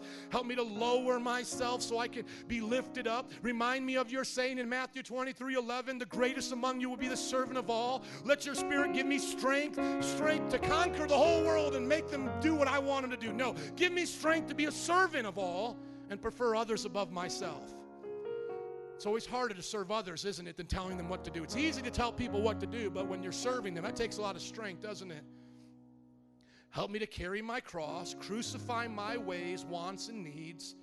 Help me to live for your glory according to your ways and to look to others' wants and others' needs and to be meek and gentle by your Spirit so I can lower myself that Jesus can be lifted up. Less of me, more of you. Self-control, which I think puts them all together. God, give me control of my life as I give it to you so that all bad habits, addictions, and selfish attitudes and harmful thinking and destructive behaviors will leave. I lose control to God so he can give it back in a right way. I choose today to allow your Spirit to guide all the areas of my life. Have control over my time management. You feel like your life's going crazy, not enough time. Give your life to God. God has a path of time for you. God knows there's only 24 hours in a day. He made the day. Amen? He'll teach you how to do what he wants you to do today. You got to give him control, though. My work, have control of my diet, my relationship. You know how I lost 60 pounds? Giving God control. My hobbies, my money, my thought life, my entertainment, my family. Jesus, take control. And I like it like this. It's not even just Jesus, take the wheel, I'll ride shotgun. It's Jesus, here's the keys to the car. I'm going to hop in the trunk because I don't even want to mess with anything on the dashboard. Because I could be sitting shotgun and be one of those nosy little shotgun drivers and be changing the air. Oh, it's too hot in here. It's too cold in here. No, I'm messing with my wife. No, I'm just kidding. People will be messing with your steering. No, Jack, get in the back. Get back. I want to say, God, here's the keys. You take it. I'm going to be right here. Lead me in paths of righteousness. I give you control and declare by your Spirit I will live a life honoring to you. Here it is. Think of it like this. When you were born again, the spiritual soul, your mind, will, and emotions was reborn and created in righteousness and holiness by the Holy Spirit. You're left in this body of the flesh. Your flesh is that physical body influenced by the brain and 5 senses, touch, taste, see, hear, and smell. But the Bible says that you are to consider your flesh crucified so that you can stay in step with the Spirit. So the way to look at this illustration is that when I came to Christ, when I belonged to Jesus, I was crucified with him. And today, my desires, my passions are there on that cross where he took my sin. So that now I'm free to live by the Spirit and I can keep in step with the Spirit. Do you want to do that today? If you do, I just want to ask you to close your eyes in an attitude of prayer as the band and altar workers come. We're going to close in prayer. Thank you for your patience today. I want to ask you to search your heart. And I said this was primarily for those who are already born again, but I want to take a moment for those who have not been born again. And if you are, would you pray for those who are not right now? Just help me, Christians, to pray for them. Just in an attitude of prayer, Lord, we ask that those, if they don't know you today, and this message is a very new kind of message for them, I pray, Lord, that they become born again, that they accept you into their life, and that they choose to live for you today. If you want to be born again, just simply confess Jesus as the Lord of your life. You can simply say it like this: Jesus, I believe in you. You died for me. You rose again, and I want you to be the Lord of my life today. I want you to take over. I want to be a new person. I'm giving you control. You know, in your own words, say that. Now, you remember we talked at the beginning, there's only sinner and saint. So if you're a sinner today, become a saint by God's transformation, not your own. Just tell the Lord, I don't want to be like this anymore. I want you to change me. And then remember I told you there's two different types of saints that, they're genuinely Christians. They really love the Lord. There's one kind which is like worldly Christian. They want to walk the line, the edge. Then there's others who are really holding on to God's commands.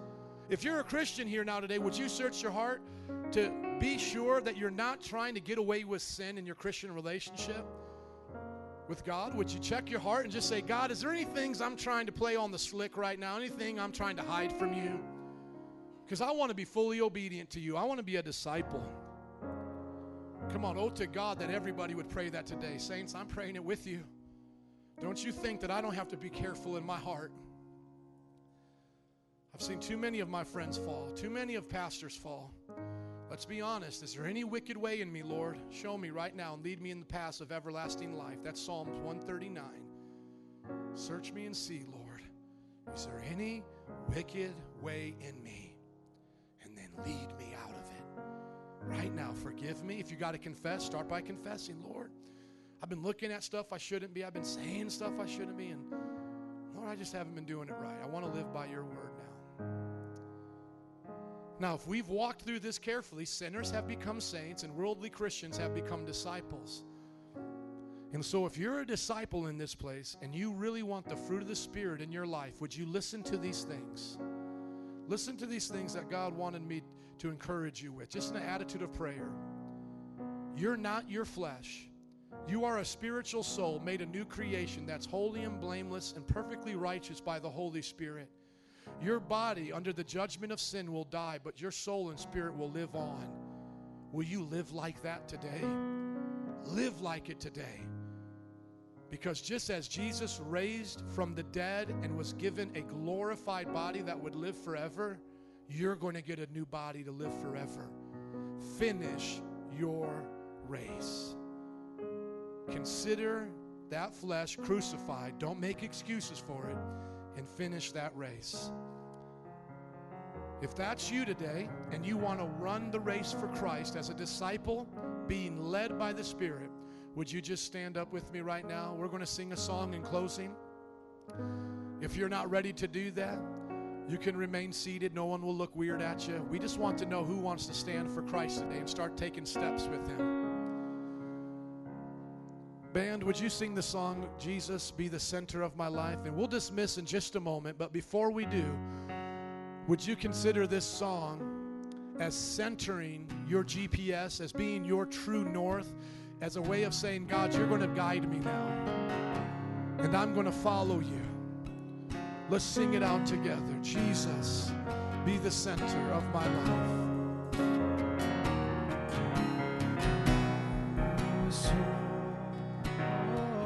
Jesus.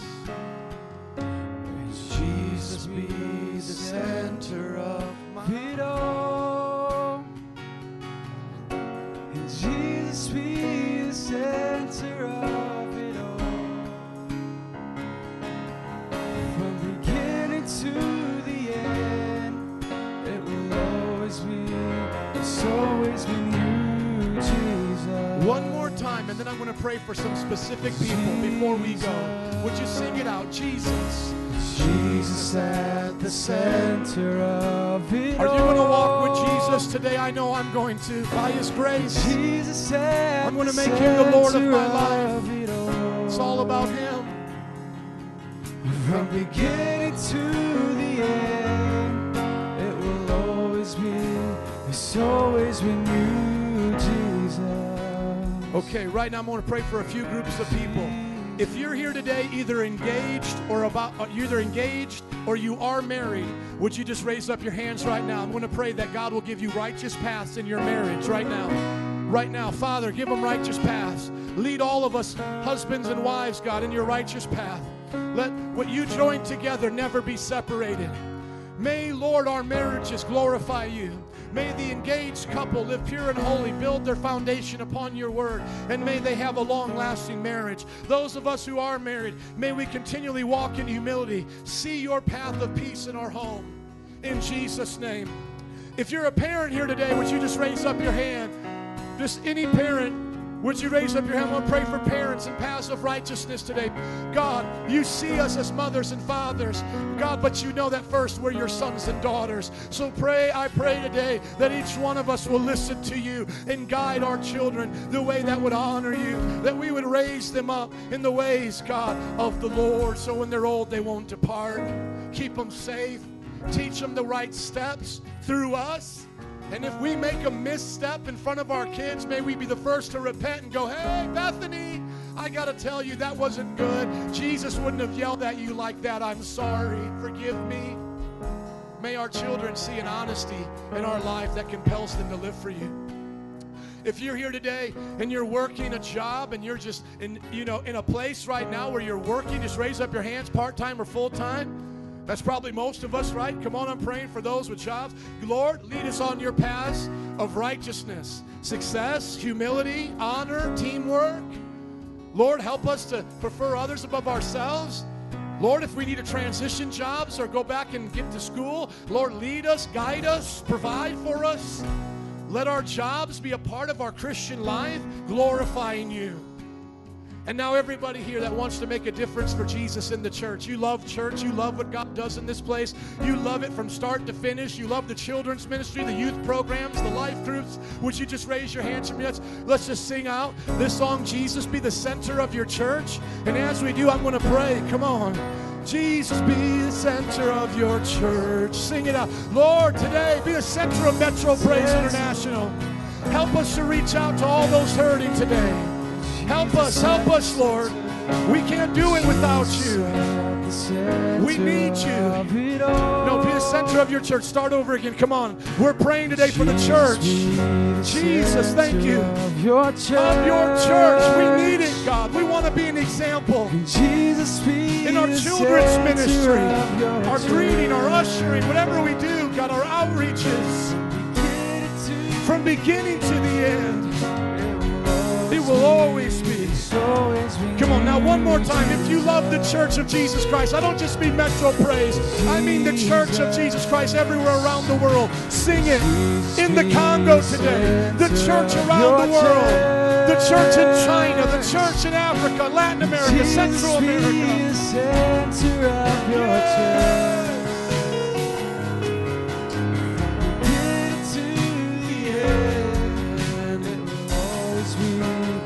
Always be you, Jesus. Amen. Would you hold somebody's hand next to you like a family as Jonathan comes? Jonathan's going to pray and dismiss us because if you heard him today, you heard a bit of the message before I ever preached. And he said, I was going to be a pilot and I was going to make a lot of money because I was just using God as a genie or as a gambling machine, cha-ching, trying to win the lottery. But guess what? He said, God led him to go to Bible college. Hello.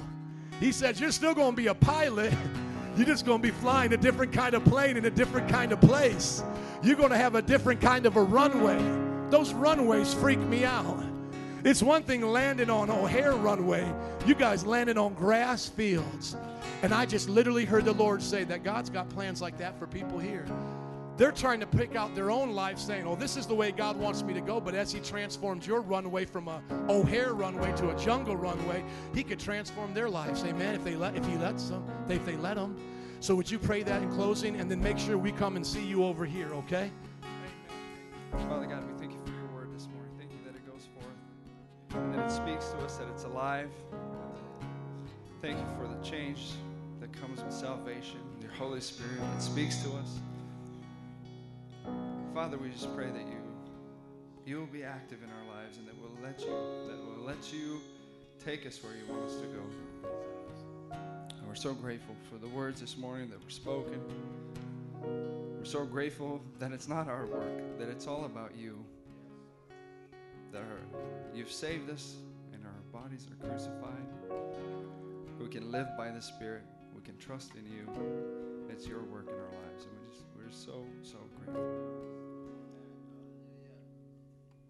Amen. Let's give it up for Jesus.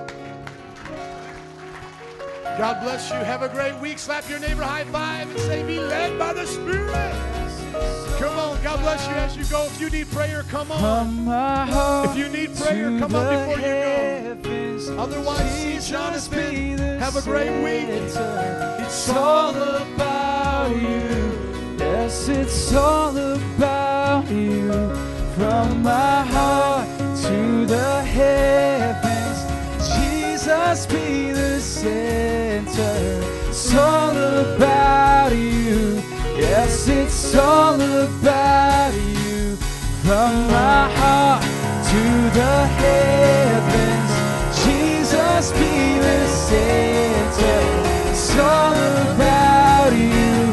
Yes, it's all about you. From my heart to the heavens, Jesus be the center. It's all about you. Yes, it's all about. From my heart to the heavens, Jesus be the center. It's all about you. Yes, it's all about you. From my heart to the heavens, Jesus be the center. It's all about you. Yes, it's all about you.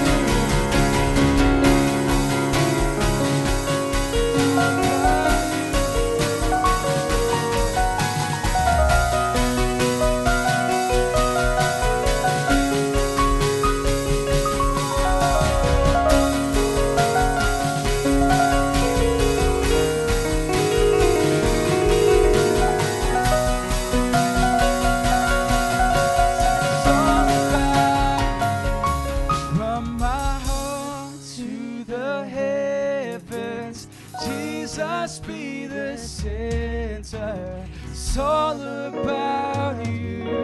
Yes, it's all about you. From my heart to the heavens, Jesus be the center. It's all about you. Yes, it's all about you. From my heart to the heavens, Jesus be the center. It's all about you. It's all about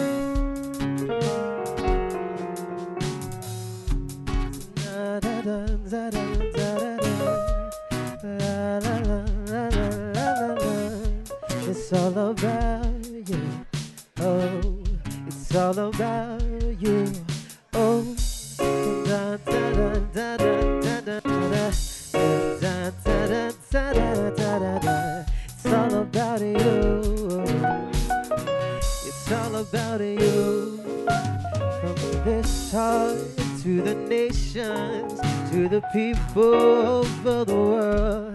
It's all about you. It's all about you.